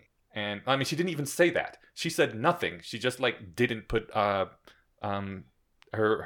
pronouns in her profile, and people started harassing her because it's the fucking internet and people are the worst on the internet. And I mean, that's just to be expected, I guess, right? Compelling speech out of people almost seems like of a variant of making people feel bad for not wanting to sleep with you. Right. And it's like, no, you'd really need to put your religion in your Twitter handle. Yeah. Yeah. That's weird. Put your race in your Twitter bio, man. Yeah, geez. That I could actually see that happening before the religion thing, right? Oh yeah. Yeah, that's unsettling. But anyways, she just refused to do that, and some people started harassing her, as they Okay. do, and eventually as I don't even want to call it a backlash, because to me this is like a really classy and good-natured way to be like kind of slap back a little bit at people who are threatening to kill you. She put beep bop boop in her profile as her pronouns, as like, like fuck off haters kind of thing. And that got her almost canceled. Yeah, because people apparently sure that's interpreted that transphobic. as you're making fun of pronouns. Yeah. And Eh. I Meh. don't know. Am I completely out of whack here, or is that a rather classy, humorous reply as opposed to being raging transphobia? I don't know if it's any classier than like the quote identify as an attack helicopter That's joke. Like I was wouldn't thinking call about that that, too. classy. That Right. thing, I would consider that more trashy. and I feel like this is just of that brand but less funny because attack but when you helicopter is say hilarious. I identify as an attack helicopter, that's just kind of being a jerk. Whereas if you do that in response to people threatening to kill and rape you, that is a de-escalation in my opinion. Yeah, I Because mean, you're trying to joke and laugh off threats to your physical safety. it's like when you apply for a job and they ask you for your race on the job application. Mm-hmm. If you click other and type in human, Mm-hmm. I think that's kind of a classy response to like not wanting to surrender, race information about yourself, right? Oh, okay. But if you put beep bop boop, I don't know if that's I guess I don't want to get into a debate about what classy means, but I guess in general, I like trying to de-escalate violent situations by resorting to humor. yeah. Although And any sort of de-escalation to me is a move that I am happy with. I can agree with that So general maybe sentiment. it's not classy, just- but it's just something that I Yeah. thought was cool. I think it is hard to interpret humor. Kind of, I think last time the three of us were hanging out, we were talking about how, like, with the right audience, like, if you're hanging out with some friends, I don't know, if it's like me and my other trans friends, we could make like a transphobic joke, but we're laughing at like the people who would say that kind of thing. But Yeah. if it was me and a bunch of strangers, I'd never say that because the context isn't clear. Yeah. Like on Very Bad Wizards, one of them is Jewish, and the other one, he's always pretending the other one's anti-Semitic, and the other one's always playing into the joke. They do that on Blocked and Reported too, where she's anti-Semitic and he's anti-lesbian. So, like, among friends, Yeah. it's counter signaling, right? And it's fun. But if I were to go up to, let's see, David Pizarro and Tamler, whichever one is Jewish, if I were to go up to the Jewish one Yeah. and make an anti-Semitic joke, that'd be, fucked up, Right, right? yeah. But I if don't we think were old Beep Bop chums, Boop is transphobic though, so that's dumb. Like if you said attack helicopter, Yeah. that's That's like got a history it's got a behind it. context Yeah. of people that are making fun of It's got a context. transgender of absolute identities. assholes, yeah. Saying beep bop boop to me just sounds like I don't want to answer this. Why are you bothering me? So it doesn't bother me. I guess my thing with Gina Carano was I didn't know the full details of that. I know that Pedro Pascal's sibling is either trans or non-binary or something, and so And I can. he reached out and I think I don't know how much time they spent together on set, but I imagine there's some friendliness going on and like, hey, this is where I'm coming from, and she was like, oh, thank you for helping me understand that, and I'm assuming she changed it or something, right? Yeah, Like yeah. so that's how these things should go, right? He didn't threaten to rape her or kill her or something. Right. He didn't embody the internet. Yeah. So good for him. And it seems to have worked out. And then, it took me a while because all my stuff I read on Reddit, and I use a dope ass app called Apollo for iOS that when you open a web link through it, it automatically ad blocks it. You really got to contact this Apollo guy and get some kind of endorsement deal going, dude. I think I sent him $20 a year. I love this app. You're doing it wrong. That does sound like a good. But so the built-in web browser has ad block, and so I had to actually look for the article because whenever I clicked them, it's like you have ad block enabled. Subscribe to the New York Times to read this. I'm like, no, fuck you. I'm never going to do that. Yeah. So I had to find the thing, and so she got fired from working for Lucasfilms, which is a subsidiary of Disney, and so and she did this over a post that drew an equivocation between the treatment of conservatives now in the U.S. and the early treatment of Jews pre-Holocaust in Germany. Yeah.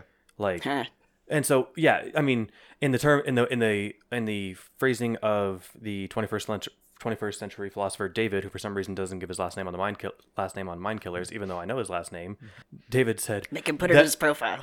them were some real bad tweets. Yes. I thought that put it really well.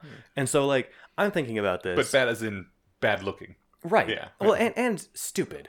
Yeah. And but I can understand that from her lived experience. She's watching people get kicked off platforms left and right. Yeah. I can understand why someone Just might like feel they that did way. to the Jews in the Holocaust. Exactly, kicked off platforms, right? Yeah. So I mean, don't get me wrong. I can see how somebody can be a not complete idiot and feel marginalized for being a conservative. I don't necessarily agree with it. I certainly think the argument to compare it to pre Holocaust Germany is insane and is overreaching. The argument is that they stoked hatred of neighbors based on group affiliation, right?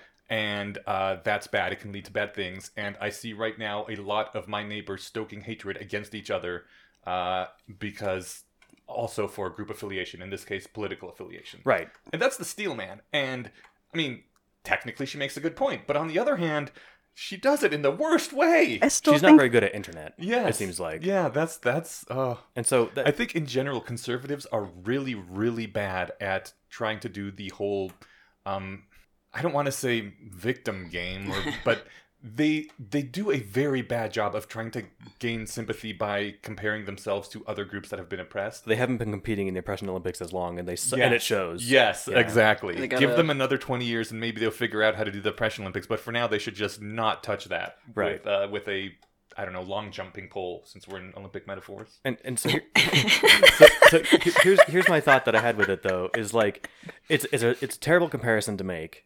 While I can see it's my favorite sport. Is it really? Long jumping pole. Or high jumping pole? I don't know, man. Pole vaulting. I don't watch the Olympics. It's a bunch of athletic people being all chatty. So I can see the Steel Man immediately, and I did when I read it. Yeah. And it's just one of those things like, all right, you're bad at interneting, but like that seems silly. If it was in isolation, it would be one thing. I think so. Here's the thing, and this is why I'm kind of torn on it. Is like she does represent Lucasfilms in her public life, right? Like like a lot of jobs, I imagine would say, you know. In fact, there was that whole thing where I forget it was that tire company that's based out of Ohio, Goodyear. Mhm. They had said, you know, don't wear politically affiliated masks for COVID stuff. Yeah. And that's just part of job stuff. You know, we don't want people coming in and you've got a whatever, fuck black people or you know, or a Black Lives Matter mask. Like we want you to just we want our customers to come in and not this isn't the place for that, right? Yeah, but their employees can still tweet whatever they want on their own time. I mean, Yeah, the difference so- is that actor is a very public role. That's exactly the thing. And so it kind of sucks in that regard where like the company is going to be affiliated with her somewhat. And so I think that's kind of just where like I don't like the idea of whatever. Now, I mean, it's not like she's out of work. I'm sure she'll find jobs. But Oh, she do you won't want to be hear where she found work? I'm sure. Ben Shapiro. Great. She's making a movie with him now. Ben Shapiro's We're making a movie. Yeah. uh, Oh, I know. It's a fucking bummer. well, this is going Like- to be a train wreck, and good for her. I hope she gets paid This is well. No, Best not good for option. her. Because first of all, she has so much fucking talent, and it's being wasted on some Ben Shapiro shit. And you cannot tell me that like working with him on some bullshit Ben Shapiro movie is anything like working with Disney on their No, stuff. and you know, so it does suck. I guess so. Like my thing is, this wasn't like a tweet in isolation. She also tweeted, you know, conspiracy theories about the election being a fraud. Sort of. She did the bullshit fallacy of the gray. We should be totally sure, as if we're not totally sure. I right? know, right? You know, So yes, like so yes. she stoked the flames of that caught, you know, that led to the insurrection attempt, right? Like I don't. I don't think it's fair to say that she didn't. If I played the middle, Yeah. and where the middle is completely unreasonable, the middle sounds like a nice compromise. You know, you think the election was a fraud, I think it wasn't. Let's meet in the middle and just say, let's just be sure. But I mean, that's like you do that about anything else: vaccine safety, evolution. Yeah. Like no, you know. the Teach thing the is, controversy. like, I agree. Thank you. Teach the controversy. I agree with everyone who is saying that she is, you know, retweeting things that are lies. That the election was not a fraud. The people saying that it is a fraud are often using that as a way to push through terrible laws to disenfranchise voters. Right? It's not true, and it is being used to justify bad things. But on the other hand, like I don't think that she is spreading lies to justify bad things. What she's more like a you know, a canary in a coal mine or someone setting up a flare. She is a person who feels disenfranchised, and like a lot of Americans feels that something shady was going on, and people are losing trust in our electoral system. And I think the reasons for that are because they're being lied to by their leaders and their media to stoke mistrust in the system. But well, she's not doing that. She's saying like, "Hey, I don't have trust in the system anymore. I would like that to stop." And like, I feel like The we're way you killing the rephrased messenger. both of her things as like I'm feeling disenfranchised and I don't trust our system would have been like the correct way I think to phrase those tweets. Absolutely, but you know, bad at Twitter. So the crime is being inarticulate and bad at like writing original tweets because, like I said, these are retweets of pictures, right? Yeah. So It's like like the crime is being wrong, and like I absolutely agree with her that the system does need to change. We need to make it so that people have faith in the system again and don't think there's fraud. We can't do that unless the people who are complaining that there is fraud start just winning elections. No, we can do that by addressing the complaints and also holding the actual leaders and media personalities who are lying in order to spread distrust in the system accountable for doing that. How do we hold them accountable? I don't know, man. I'm not a lawmaker. By kicking them off places, by taking away their megaphones? Maybe if they're like the people doing this spreading of misinformation, but that's not her. She's just someone who is like feeling disenfranchised and saying it loudly. I think she has a platform. Like she you know, has her Twitter account, right, but she's not the media. She's not a newsmaker or a politician. Neither is Jenny McCarthy. Yeah. But like a lot of people are anti-vax because of her. Well, Jenny McCarthy actually is a leader of the anti-vax movement. Right. Whereas Gina Carano is just an actress who's tweeting about how she's unhappy with what's happening. All right, it is actually upsetting how influential actors are. Yeah. It is as fucking opposed stupid. to like, doctors or Yeah. I mean, experts in fields. yeah. So I'm imagining some follower of like, oh my god, I love Mandalorian. Let me follow all of them on Twitter. And one of them is like, talking about elections of fraud, and you're like, wait, she probably knows what she's talking about, and you're suddenly swayed to this stupid position, right? So like, and I'm not saying you should whatever fire people for being factually wrong about stuff, but when you're stoking, flames about things that have real consequences when it's baseless. So is anyone complaining in public about how they feel the last election was mishandled, stoking? Like, is the correct answer to say, shut the fuck up, you're stoking flames whenever anyone complains? Because I don't think that's going to make them trust the system again. I don't think so either. So that's what I was wondering what you meant when you had said, like, we need to, like, restore their faith in the system and get rid of the people who are causing all this, Yeah, like, I don't think canceling people who are complaining and aren't responsible for it is going to make things better. And in fact, I think it's going to make things much worse. Because they will trust things even less. And everyone else will say, like, look, someone is complaining about how they don't feel secure in the electoral system and they're being silenced and shut down. Right. And then the just men in proof. black came and took him away in a van, and this exactly. keeps happening to everyone who says this. There must be something to it. And now they work on C-list straight-to-video movies with Ben Shapiro. Right. So I guess like what had me sort of like in the air about the Gina Carano thing is like it doesn't seem like she was fired in isolation. Like this was not like the only inflammatory thing that she had said. No, she's been waving the red flag for as long as she's at Twitter. And not merely saying like, I voted today, Trump Pence, like it was things more inflammatory than that. And so like, again, just like the bullshit, people's parents spread on Facebook or something, right? Like not a very savvy interneter, but Like fucking J.K. Rowling. less insidious than J.K. Rowling because she's writing original thoughts, right? Yeah. And so for whatever else about we can Or even just lazier. Well, I mean, I think she's going to follow the same trajectory as J.K. Rowling now, where J.K. Rowling was basically a leftist liberal in the term of leftist, I guess. She was a strong leftist person and had some reservations about trans stuff. And you know what? I have to actually like retract. My original response to J.K. Rowling said some transphobic stuff was, who fucking cares? yeah, I still think who fucking cares, because like whatever, but she does have a big platform, and I did finally like I wasn't attending.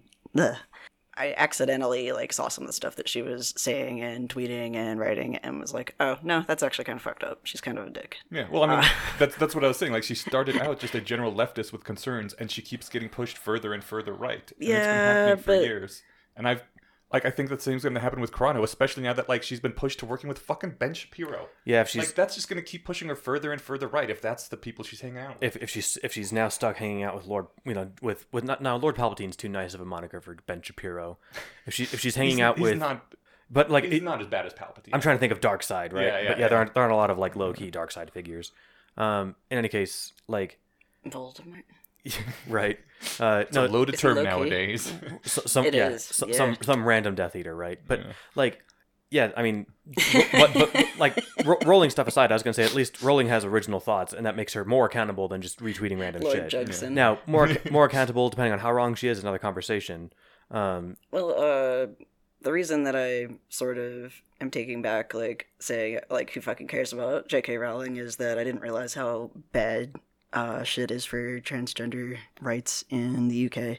And her as a, not politician, but popular billionaire. So, celebrities do have a big platform, and like they're heard. yeah, you know? and she's They're got so much money and so much listened to, influence yeah. that like you could be doing anything with your time, Yeah. and instead you're focusing on this. Now, You could call people influencers, I guess. Like I know that there's like web people that are influencers. Yeah. So like, but I feel like there's a sphere of people that don't have official authority, but definitely have cultural authority. Elon Musk, a good example, right? Like Yeah. I mean, he's not a politician, but he's got tons of authority. I mean, All he has to do among is some say people. GameStop. oh no, I think he took a 2-day hiatus from Twitter and then just did one tweet, Dogecoin. Oh my god. Price is like 6x. Jesus. So I mean, when Yeah. when Just Elon to talks, see if he people listen. could. He's Yeah, like, I wonder what would happen. I bet he bought $50,000 in Dogecoin and then just sold when he made some 300K on it or something, right? But yeah, my I guess so. Yeah, I've made a really well. I think the tangents have been valuable, but my main thing on Gina Carano was like, I don't know if I would want to work with her if she like. I would be annoyed if my coworker was constantly like doing all. I mentioned I complained about my manager who was doing the play the middle. Let's just be sure the vote was legit, and like I don't know what his actual position is because I don't think he actually had one. But like it's.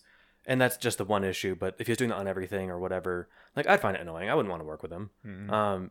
If like I don't know, I mean, if we had somebody who was still editing our podcasts, and I won't name our awesome guy who used to do it because I don't want to pretend like he's going to be the guy in my hypothetical here. But if our editor who had a page on our website as "Thank you for editing our show" was constantly out there tweeting this random bullshit, would we maybe not want him to work for the show anymore? Depending on the shit he tweeted, like it's his personal life. But if we linked to his Twitter bio on our webpage, and you go there and you see Jewish space lasers and evolution is false and all this stuff, you're like, would we say, hey man, you're kind of you work for when people come to the page, they see your stuff and that looks bad for us. We might ask him like, hey, can you knock that shit out? And he'd be like, fuck you, that's my free speech, which is a perfectly fair response. Yeah. Would we say, okay, cool, we're gonna find somebody else to edit our podcast then? Like, mean, would that I be guess unreasonable? We'd have to discuss that as a group. Like for me personally, it just depends on how offensive the thing is. The thing I keep There's a certain level where I'm like, yeah, whatever, and there's a different level where I'm like, no, you just said we should kill as many people of this ilk as we can. Get the fuck out. So, sort of the thing that I'm using as an intuition pump is just like Disney is a brand that I've worked for Disney. God, they're protective of their brand. They have people that brand managers who are like the brand manager for Peter Pan, and like an entire team of people that are just like their whole job is to make sure that if anybody uses an image of Peter Pan, that it's like referencing the correct. Yeah, like they're not getting his eyes a millimeter too wide or something, and like, or Peter Pan wouldn't have said that, like it's actually hilarious. But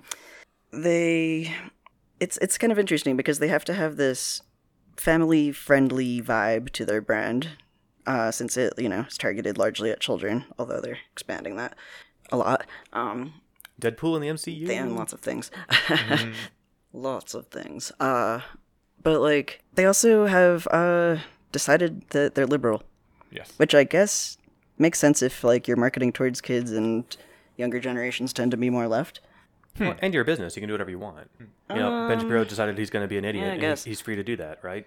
Like, I think they're just doing it because they think that's where the majority of their audience is. Yeah. Like back when their audience would not accept gay people, they fired their actors that came out. Oh, as gay. Disney had some super racist cartoons that they've tried to they've tried to wipe off the internet, but the internet is an archive for everything for all time. Yeah. You can still find these. The original song for Aladdin, the opening one, was Oh, different that's than right. the current one. I thought you were. Oh, About I to didn't say even Song know of they the edited South. that. Yeah, I was thinking of Song of the South, the older stuff, but yeah.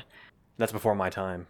But like, I'm just imagine if Disney were conservative as a company, It's interesting. Yeah, that's a good intuition. and this pump. was some like person who was tweeting liberal stuff, like I don't know, like retweeting Black Lives Matter or whatever, and then got canceled over that.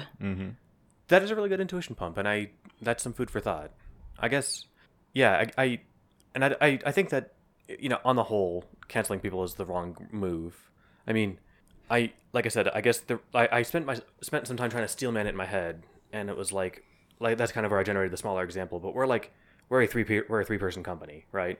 And if 25% of our company, if we had one more person, was doing a bunch of stuff that we disagreed with, we're perfectly within our, I think it's a much different conversation. And we also don't yet have the listenership of Disney, so we're not quite that big yet. So Yeah. Our listeners are in the mere tens of millions, not hundreds of millions. So I think that's about it. I thought I had something else. Oh yeah, this is actually the important part, and this is the thing that is really just the bummer about it. And when you're not canceled by the opposing side, right? You're canceled by your side. Mm-hmm. You're kicked out of your circles. Was I kicked out of theist circles when I was in my theist arguing stage in high school? No, I was never in those circles, right? Yeah. So if they wanted to cancel me, it didn't do anything. Yeah. I just had fun arguing with people. What you get canceled by your friends and the people that you work, that are in your circle, and you're kicked out of your circle. Mm. And that's the really insidious thing about it. I was talking with people, I don't know, a year ago about stuff like this, and thought that they were good faith conversations. I was trying to engage well, and it turns out it wasn't any of those things. They were just trying to find any excuse to kick me off because they a priori didn't like me. Yeah. I had thought that this was an inclusive thing, and we're working together, but it was never a together effort. Mm-hmm. The Gina Carano thing was not exactly that, but it's just the general point of you're not canceled by the opposition, you're canceled by your friends. I think that's easy to not keep in mind, and that's what makes it suck. If she was actually friends with, it wasn't Carl Weathers, was it? It was it was the other guy in Mandalorian. I don't know. He was the. Well, it sounds like she was pretty decent friends with Pedro Pascal. Yeah.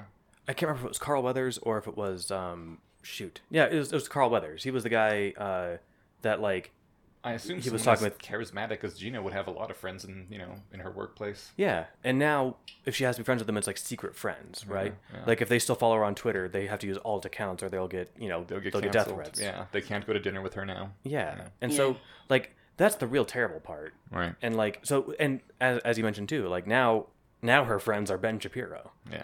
And so what chance of coming back to the light side of the force does she have? Yeah. The future does not bode well for that. So I don't know. That's all a bummer. And that probably took up way more time than I meant for it too. Right. Okay. We took a quick break. We are back now. There was someone else in our recording studio listening as we were talking, and she has a comment right now that I thought would be really interesting to bring into the conversation. This is related to something we talked about much earlier. Charlie, please take it away. Yeah, hi. So, when Eneasz was making that comment about math for babies and just basically being a shithead, it's one of the things about rationalists that is really unattractive to someone like me. I am not good at math. I cannot do college level math. But that doesn't mean that I'm less intelligent than him. It doesn't mean that I'm less ethical or moral or interested in improving myself or less capable. And every time I hear one of those math elitist rationalists basically stroke themselves about how much better they are than people that aren't able to do math like them, it's really discouraging and it's just unattractive as a rationalist. I appreciate that feedback. Yeah. I'm glad that good math isn't a requisite for the community because I'm medium. I don't know. I don't know any advanced math, and it's a glaring weakness in my right near history. My lack of knowledge in history, my lack of knowledge of decent math is glaring. But yeah, I took it in jest. Yeah, but it's those kind of jokes that maybe exactly. Yeah. I did mean it as a joke, but looking back on it, I didn't realize that it was a mean joke because it was a mean joke, and it was haha, my out-group, they don't know how to do math. My in-group is totally all about the math. And, I mean, to be honest, my math skills have degraded quite a bit since I was in college. I am not that great at them anymore either. I've forgotten a lot of the math I learned in school. Yeah. And that was it was a bad joke. It was one of those bad tweets that we were just talking about. I hope I am not judged for that particular bad joke, because you're right. As much of a beef as I have with philosophy, saying that philosophy is just a thing for people who are dummies at math is not a fair thing to say at all. And you can't really replace all philosophy with sufficiently advanced math, no matter how funny that sounds. So, I'm sorry about that. And I'm trying not to be a jerk. math is a language, so I'm sure there is some way you could literally turn all philosophy into math. That would be great. But the thing is, I couldn't do the math, so we couldn't communicate. So do you want to help people understand rationality and feel like it's possible for them to become a rationalist? Or do you want them to just be like, yeah, okay, I never got past algebra, so I guess I'll go do something else with my... I think that's one of the important things, like, there's, especially when I was getting into the rationality community, there's definitely a sense of like, oh, these people are all geniuses and I can't compete. And then you realize that's not really like the point of the community. Like, there are people I know and really like who just stomp the ground with me intellectually, and that's part of the fun. And there's no sense of superiority that they're exuding like on purpose. It's just I almost want to name names, but I don't want to embarrass them, so I'll leave them out. But like, it's I guess what I'm saying is that yeah, there's not like a requisite, sorry, you must be this tall to ride kind of entry into the rationality community as far as I'm concerned. Like, I suppose you can be a better rationalist if you can do the math of decision theory in your head or know what decision theory looks like on paper. I don't know either of those things, so like I am like there's probably room for improvement there, but it's not like it's keeping me from doing a podcast. Everyone can suck it. No, I mean, I think the point of the sequences and whatever other tenets of rationality there are, like, wasn't it? I think it was explicitly laid out that like you don't have to be a math genius or like any kind of genius if you can understand these ideas. And I admit, I think when we first started communicating over email, it was sort of about that, where I had never gone to a rationalist meetup because I was scared that I wouldn't fit in. Where, again, I also had the... I was going to say misfortune. Actually, I want to say, like, I was very fortunate, actually, to the rationalist group that I first went to, Philly Less Wrong. I was the stupidest person in the room, and it was great. It was, like, really good to get over that fear and realize that I'm not going to be kicked out of this group of people because, like, or as long as, you know, I nobody, like, had any kind of superiority complex, and I eventually, like, got over the fear of, like, looking stupid and was like, wait, what's that? Or, like, you know, what does that mean? Or can you guys slow down and explain that thing? But, like, I think those are the best conversations, though, where, I mean, definitely, like, I learned a ton just from osmosis, hanging around really smart people. And ideally, that would be what people who join this community, like, could get out of it. I mean, like, all, you know, maybe there is one guy who can do decision theory in his head, and maybe there's, like, some other person who knows a bunch of languages, and some, you know, like, we all have different strengths and weaknesses, so, like, together as a group, we're going to be smarter than individual people. And I also don't really like the kind of, or I don't know, it's weird and complicated. I think a lot of rationalists kind of are just, like, this group of, like, the nerds who were bullied. Yeah. So there is this sort of resentment of, you know, we like to make fun of the sports ball, or, like, you know, other, like, stereotypes of dumb people, or, like, you know, non-intellectuals. But sorry, go ahead. Oh no, I could ramble more, but what you said is I hear that a lot, that people are worried they're too dumb to contribute, and so just never show up at Less Wrong meetings, despite how awesome it would be to have them there.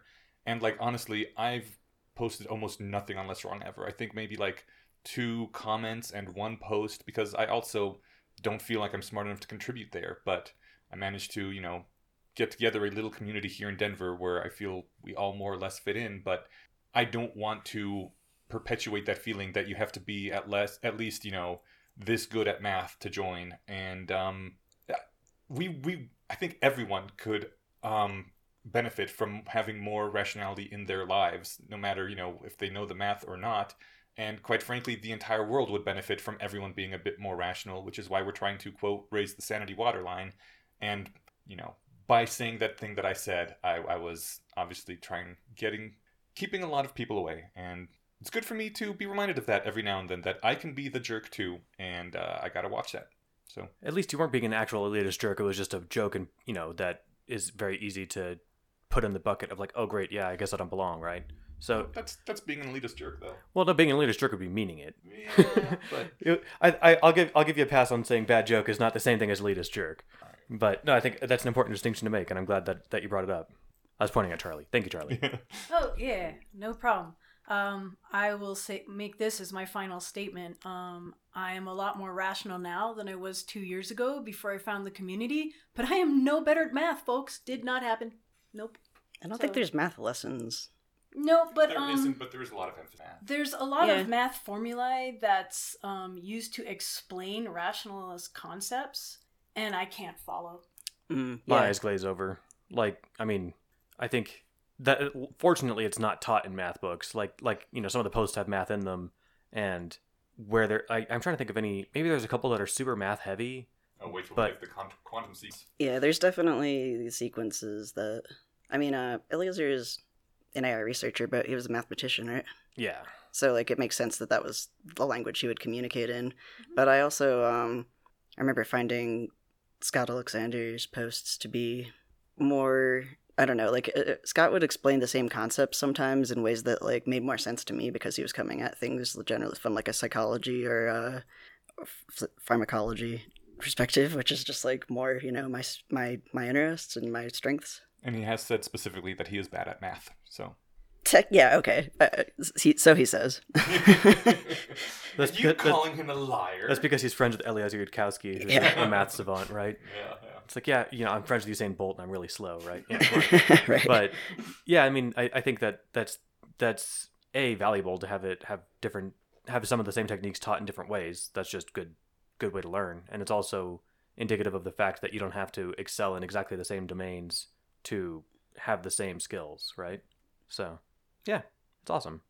Thank you for helping us be better people. Aw, shucks.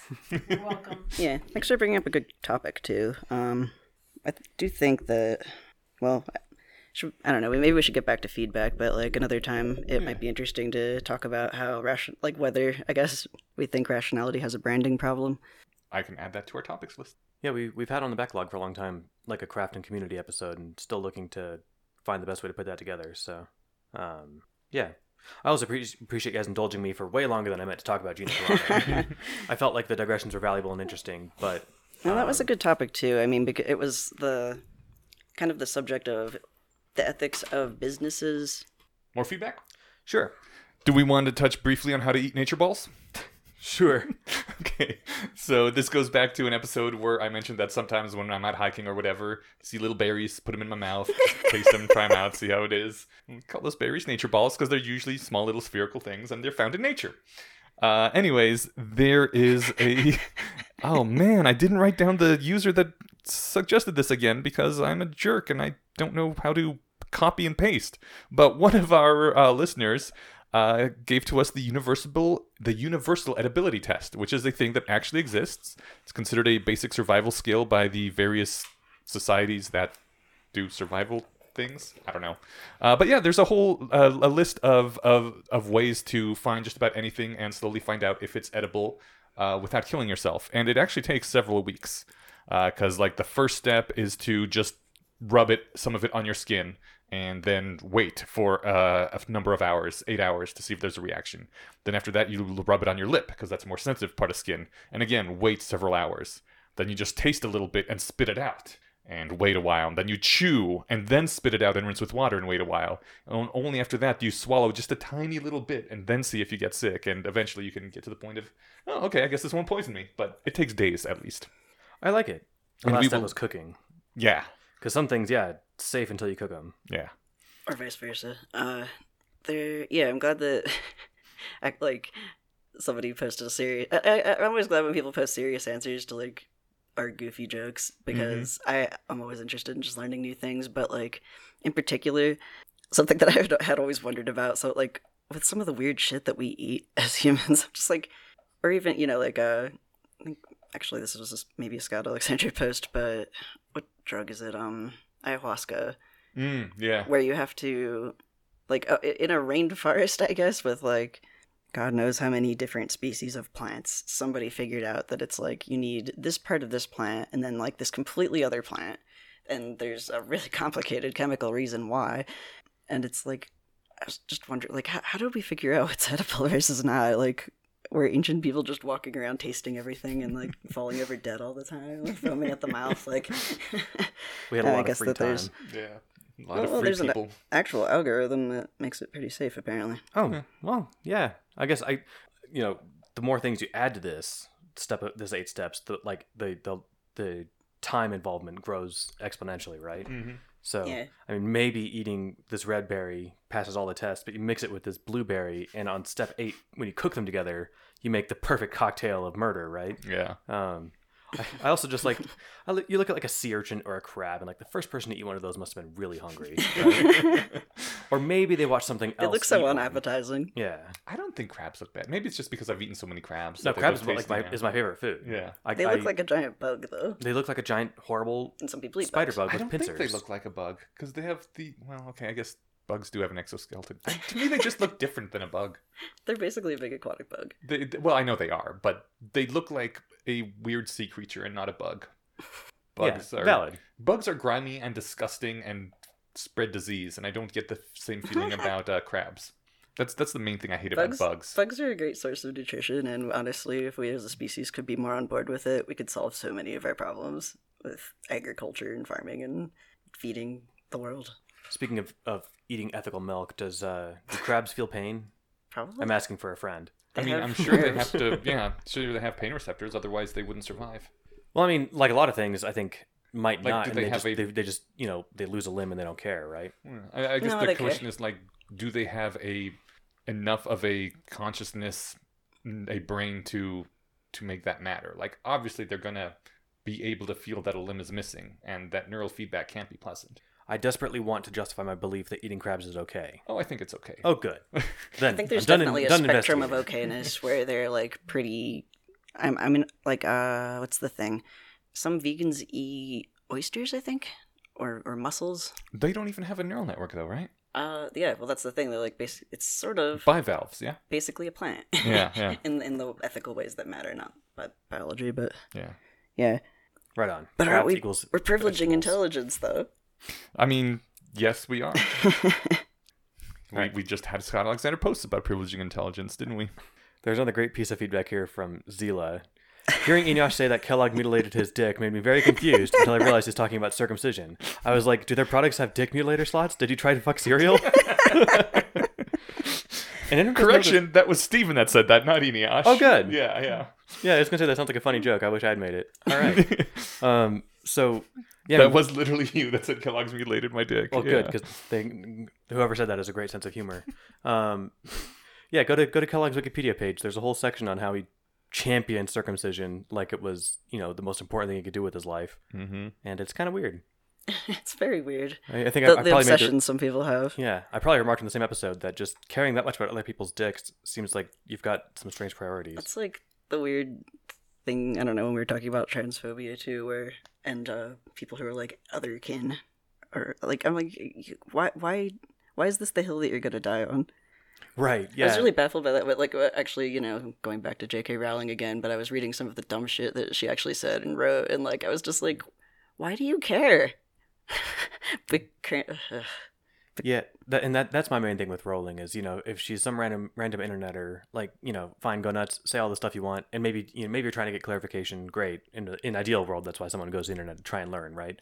That's not why anyone goes to Twitter, but sure. Well, she cares because she's scared, and she's scared because she's been told things that aren't true. And, then, again, the response is to educate her, but it's also one of those things, Scared of what? Scared of people being different?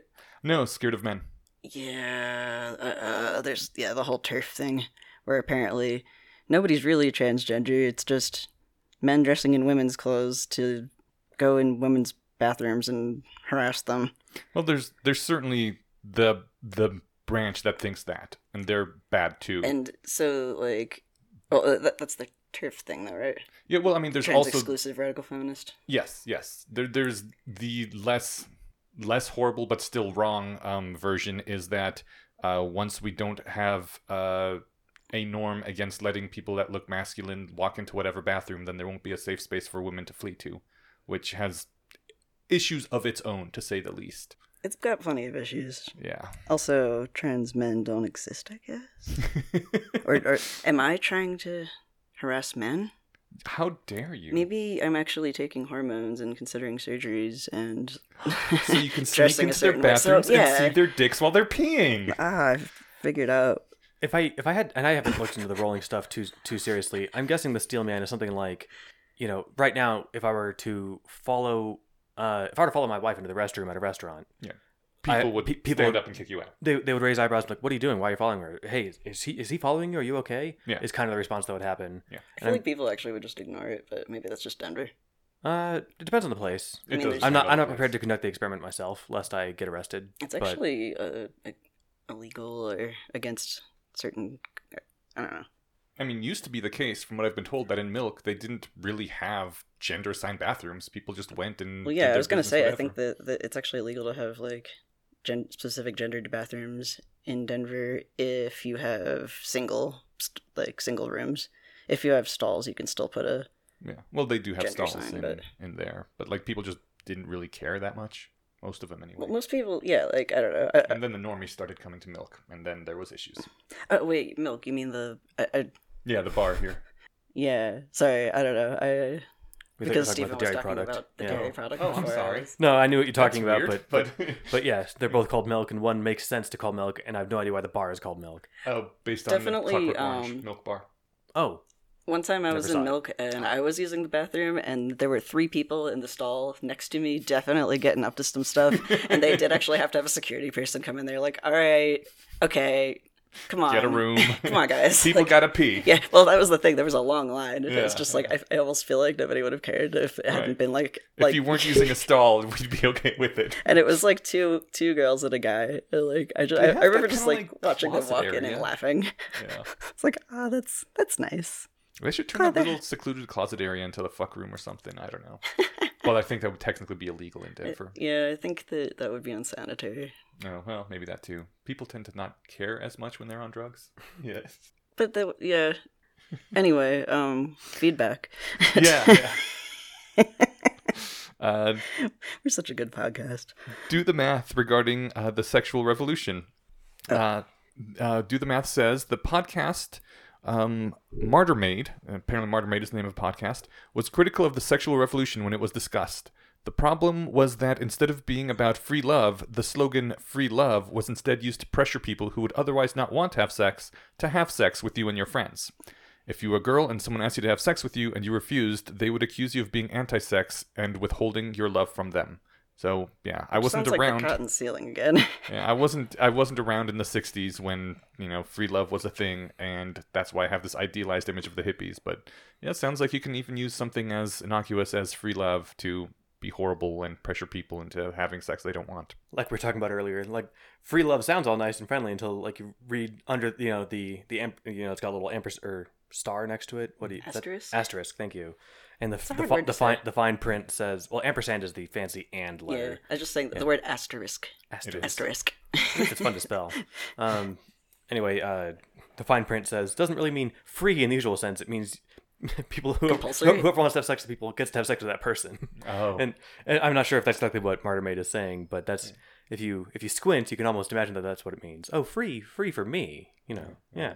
And of course, you could have sex too. It's just because I want it. Yeah, if that's the insidious version of it, then I can see how that would be, like again, swinging too far on the pendulum of what's cool, right? Yeah. And when you think of like everything as like a reaction to the thing before it, you can sometimes very quickly pass the reasonable norm you're heading for and swing full on into insanity to where you have to have sex with people you don't have sex with. So, or I think insert whatever else. Yeah. The world was too... No pun intended. God damn it. Yeah. Man, my dad grew up in the 60s and like I remember he would talk really fondly about just being able to hitch a ride anywhere. Or just being like people being open to talking to each other or like helping each other out where they're like, now my dad being a white male who is I guess middle class at the time, probably more privileged than some of the other people who did get the shit end of the stick of that. Yeah. But it's not like, nice things didn't exist. It's just that some people had to ruin them for everybody. There's always the, like, one person that has to ruin nice things. Mm-hmm. This is why we can't have nice things. This is why. I think thinks do the math. You know, apparently I've been lurking on the Discord enough to see most of these things come up as they did. I just don't reply to stuff. Usually I just skim it. I lurk. But Dan Z said, a quick point I've seen brought up, but I'm unsure how true it may be. Proud Boys being designated as a terror group allows intelligence sharing among the Five Eyes that our domestic law enforcement can't do, due to the constitutional restrictions of monitoring citizens. So I think I'll just read the rest of the thing before I guess what it was. So our law enforcement can get a better info from Canadian intelligence infiltrating our supposed domestic terror groups than our law enforcement has the rights to get by themselves. Hopefully I phrased that in an understandable way, but that way it could be the real reason Canada designated the Proud Boys as a terror group. The USA wouldn't really see much of a benefit in doing such a thing. Because we monitor everybody now. I'm just kidding. No, I think that makes sense. I think you phrased it clearly. And so if there's a special status of this is a terror group, now we have special privileges due to the Patriot Act or whatever to pry, then there's definitely benefits. And I could even see definitely benefits of designating the Proud Boys as terrorists. I also Even if I don't give them the same street cred as Al-Qaeda. Also, isn't that like totally fucked up though? Like, I mean, couldn't the government just that's obviously declare anyone a terrorist group because they want to monitor them? Yeah. Like, rationalists could be a terrorist group if they think that we're spreading whatever transphobia and they want to monitor us. Sorry, I can't hear you all from all the way at the bottom of that slippery slope. I know. It's not necessarily slippery. I'm just fucking with you. I'm saying you should have a good reason for calling someone a terrorist group rather than we want to see what they're saying in their emails. Right. I totally agree. And I don't know when this happened or what the justifications were. Yeah. But assuming it passes some important process, it does make sense to where, like, hey, you know what? These people have been up to enough shit lately. We should take a look. And these things should have expiration dates on them. And unless you can justify renewing the expiration date on keeping them on this list. My terrorist license expired. I need to renew it. Right. I mean, I think they can just get a warrant. They go to a judge for a warrant and spy on them, but they would have to actually prove that there's some reason to spy on the people. A warrant for searches.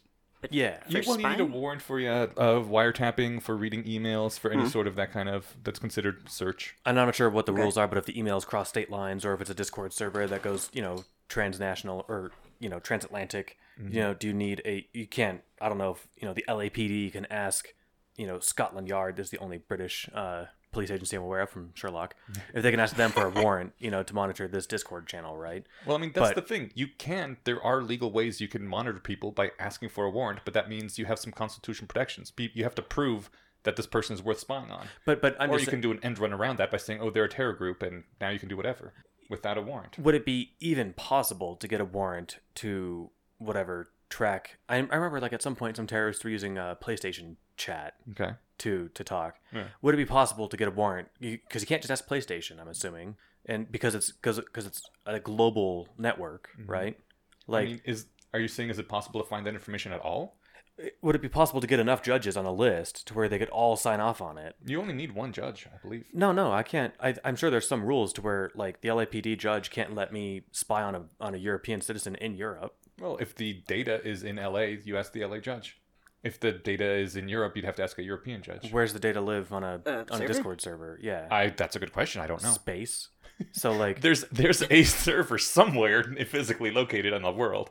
You'd probably is it physical? Is it the location of the physical server? Because then, like, AWS hosts half the internet. Their servers are around the globe. It may be where the company is headquartered.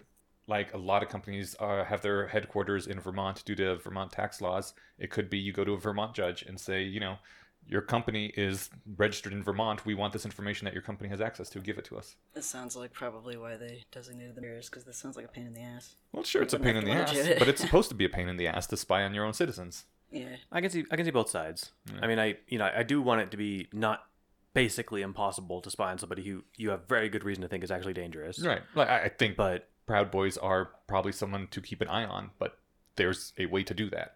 Like, I'm not a fan of the Patriot Act, and it should be gotten rid of. And I guess technically it is, but they still do everything. So.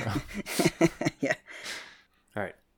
Was that our last feedback? I believe that was it, yes. I have one quick question then. Sure. You have more exposure to David than I do.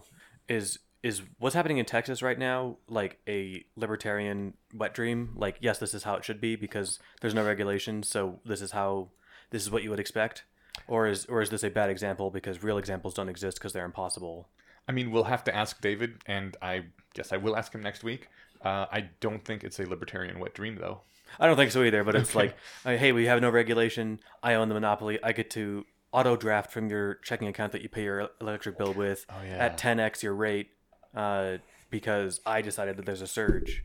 Like Well, that, I mean- that all sounds like all the great things you get when there's no regulation. You sign the piece of paper because no one else wires electricity to your house. I don't think you have to decide there's a surge when suddenly a third of your capacity goes down. That's definitely a restriction of supply. Sure, but then I guess I wonder, is that in fine print, or like if you're just fucked because say you live in Texas and let's just hypotheticalize Texas to where there's no public infrastructure, quote unquote, and so the only people piping electricity to your house get to do literally whatever they want. Is that kind of sounds like the point? I guess my to steel man it would be like, and I'm not like I don't think it's necessarily libertarianism versus capitalism, whatever, but like I think the thing would be, well, no, of course there'd be competing markets. Yeah, I Right? was gonna say But in the event that there's not, like only Comcast delivers internet to my townhome complex. Yeah. Which means I get about a third of the internet that I pay for, and I have no other options, right? Yeah. So like I don't really this is a whole other thing. I don't understand libertarianism. Okay. Let me correct that. I understand what it's supposed to be. I don't understand what it ever is supposed to actually be. Okay. If it's this anarcho-capitalism bullshit, then I want someone to convince me that it's not bullshit. I can I think David's give. the person to do that. He's right? absolutely the person. Yeah, exactly. I can give a guess as to what his answer is likely to be. Yeah. Okay, I would guess it's something along the lines of if that this is not a truly deregulated market and there were constraints put on the system by government that have made things worse, and in a more free market there would be possibly more people providing this service or something. That would be my guess. I don't know. Fair enough. Also, it's Texas. You generally don't need to winterize things in Texas because it doesn't freeze there more than once a decade or something. And are people willing to pay all the extra money they would have to pay for their energy to winterize all their infrastructure? Or is this just something they'd have to bite the bullet and accept once a decade if they don't want to pay slightly it higher prices? does freeze there. Like, there were cold shelters for people that were freezing to death. Like, Ted Cruz's flying to Cancun has been widely made fun of, I think appropriately. Yeah. Crossing the border to flee bad conditions. Who would ever do that? which We're not sending our best. None of these jokes are mine. I wish I was that funny.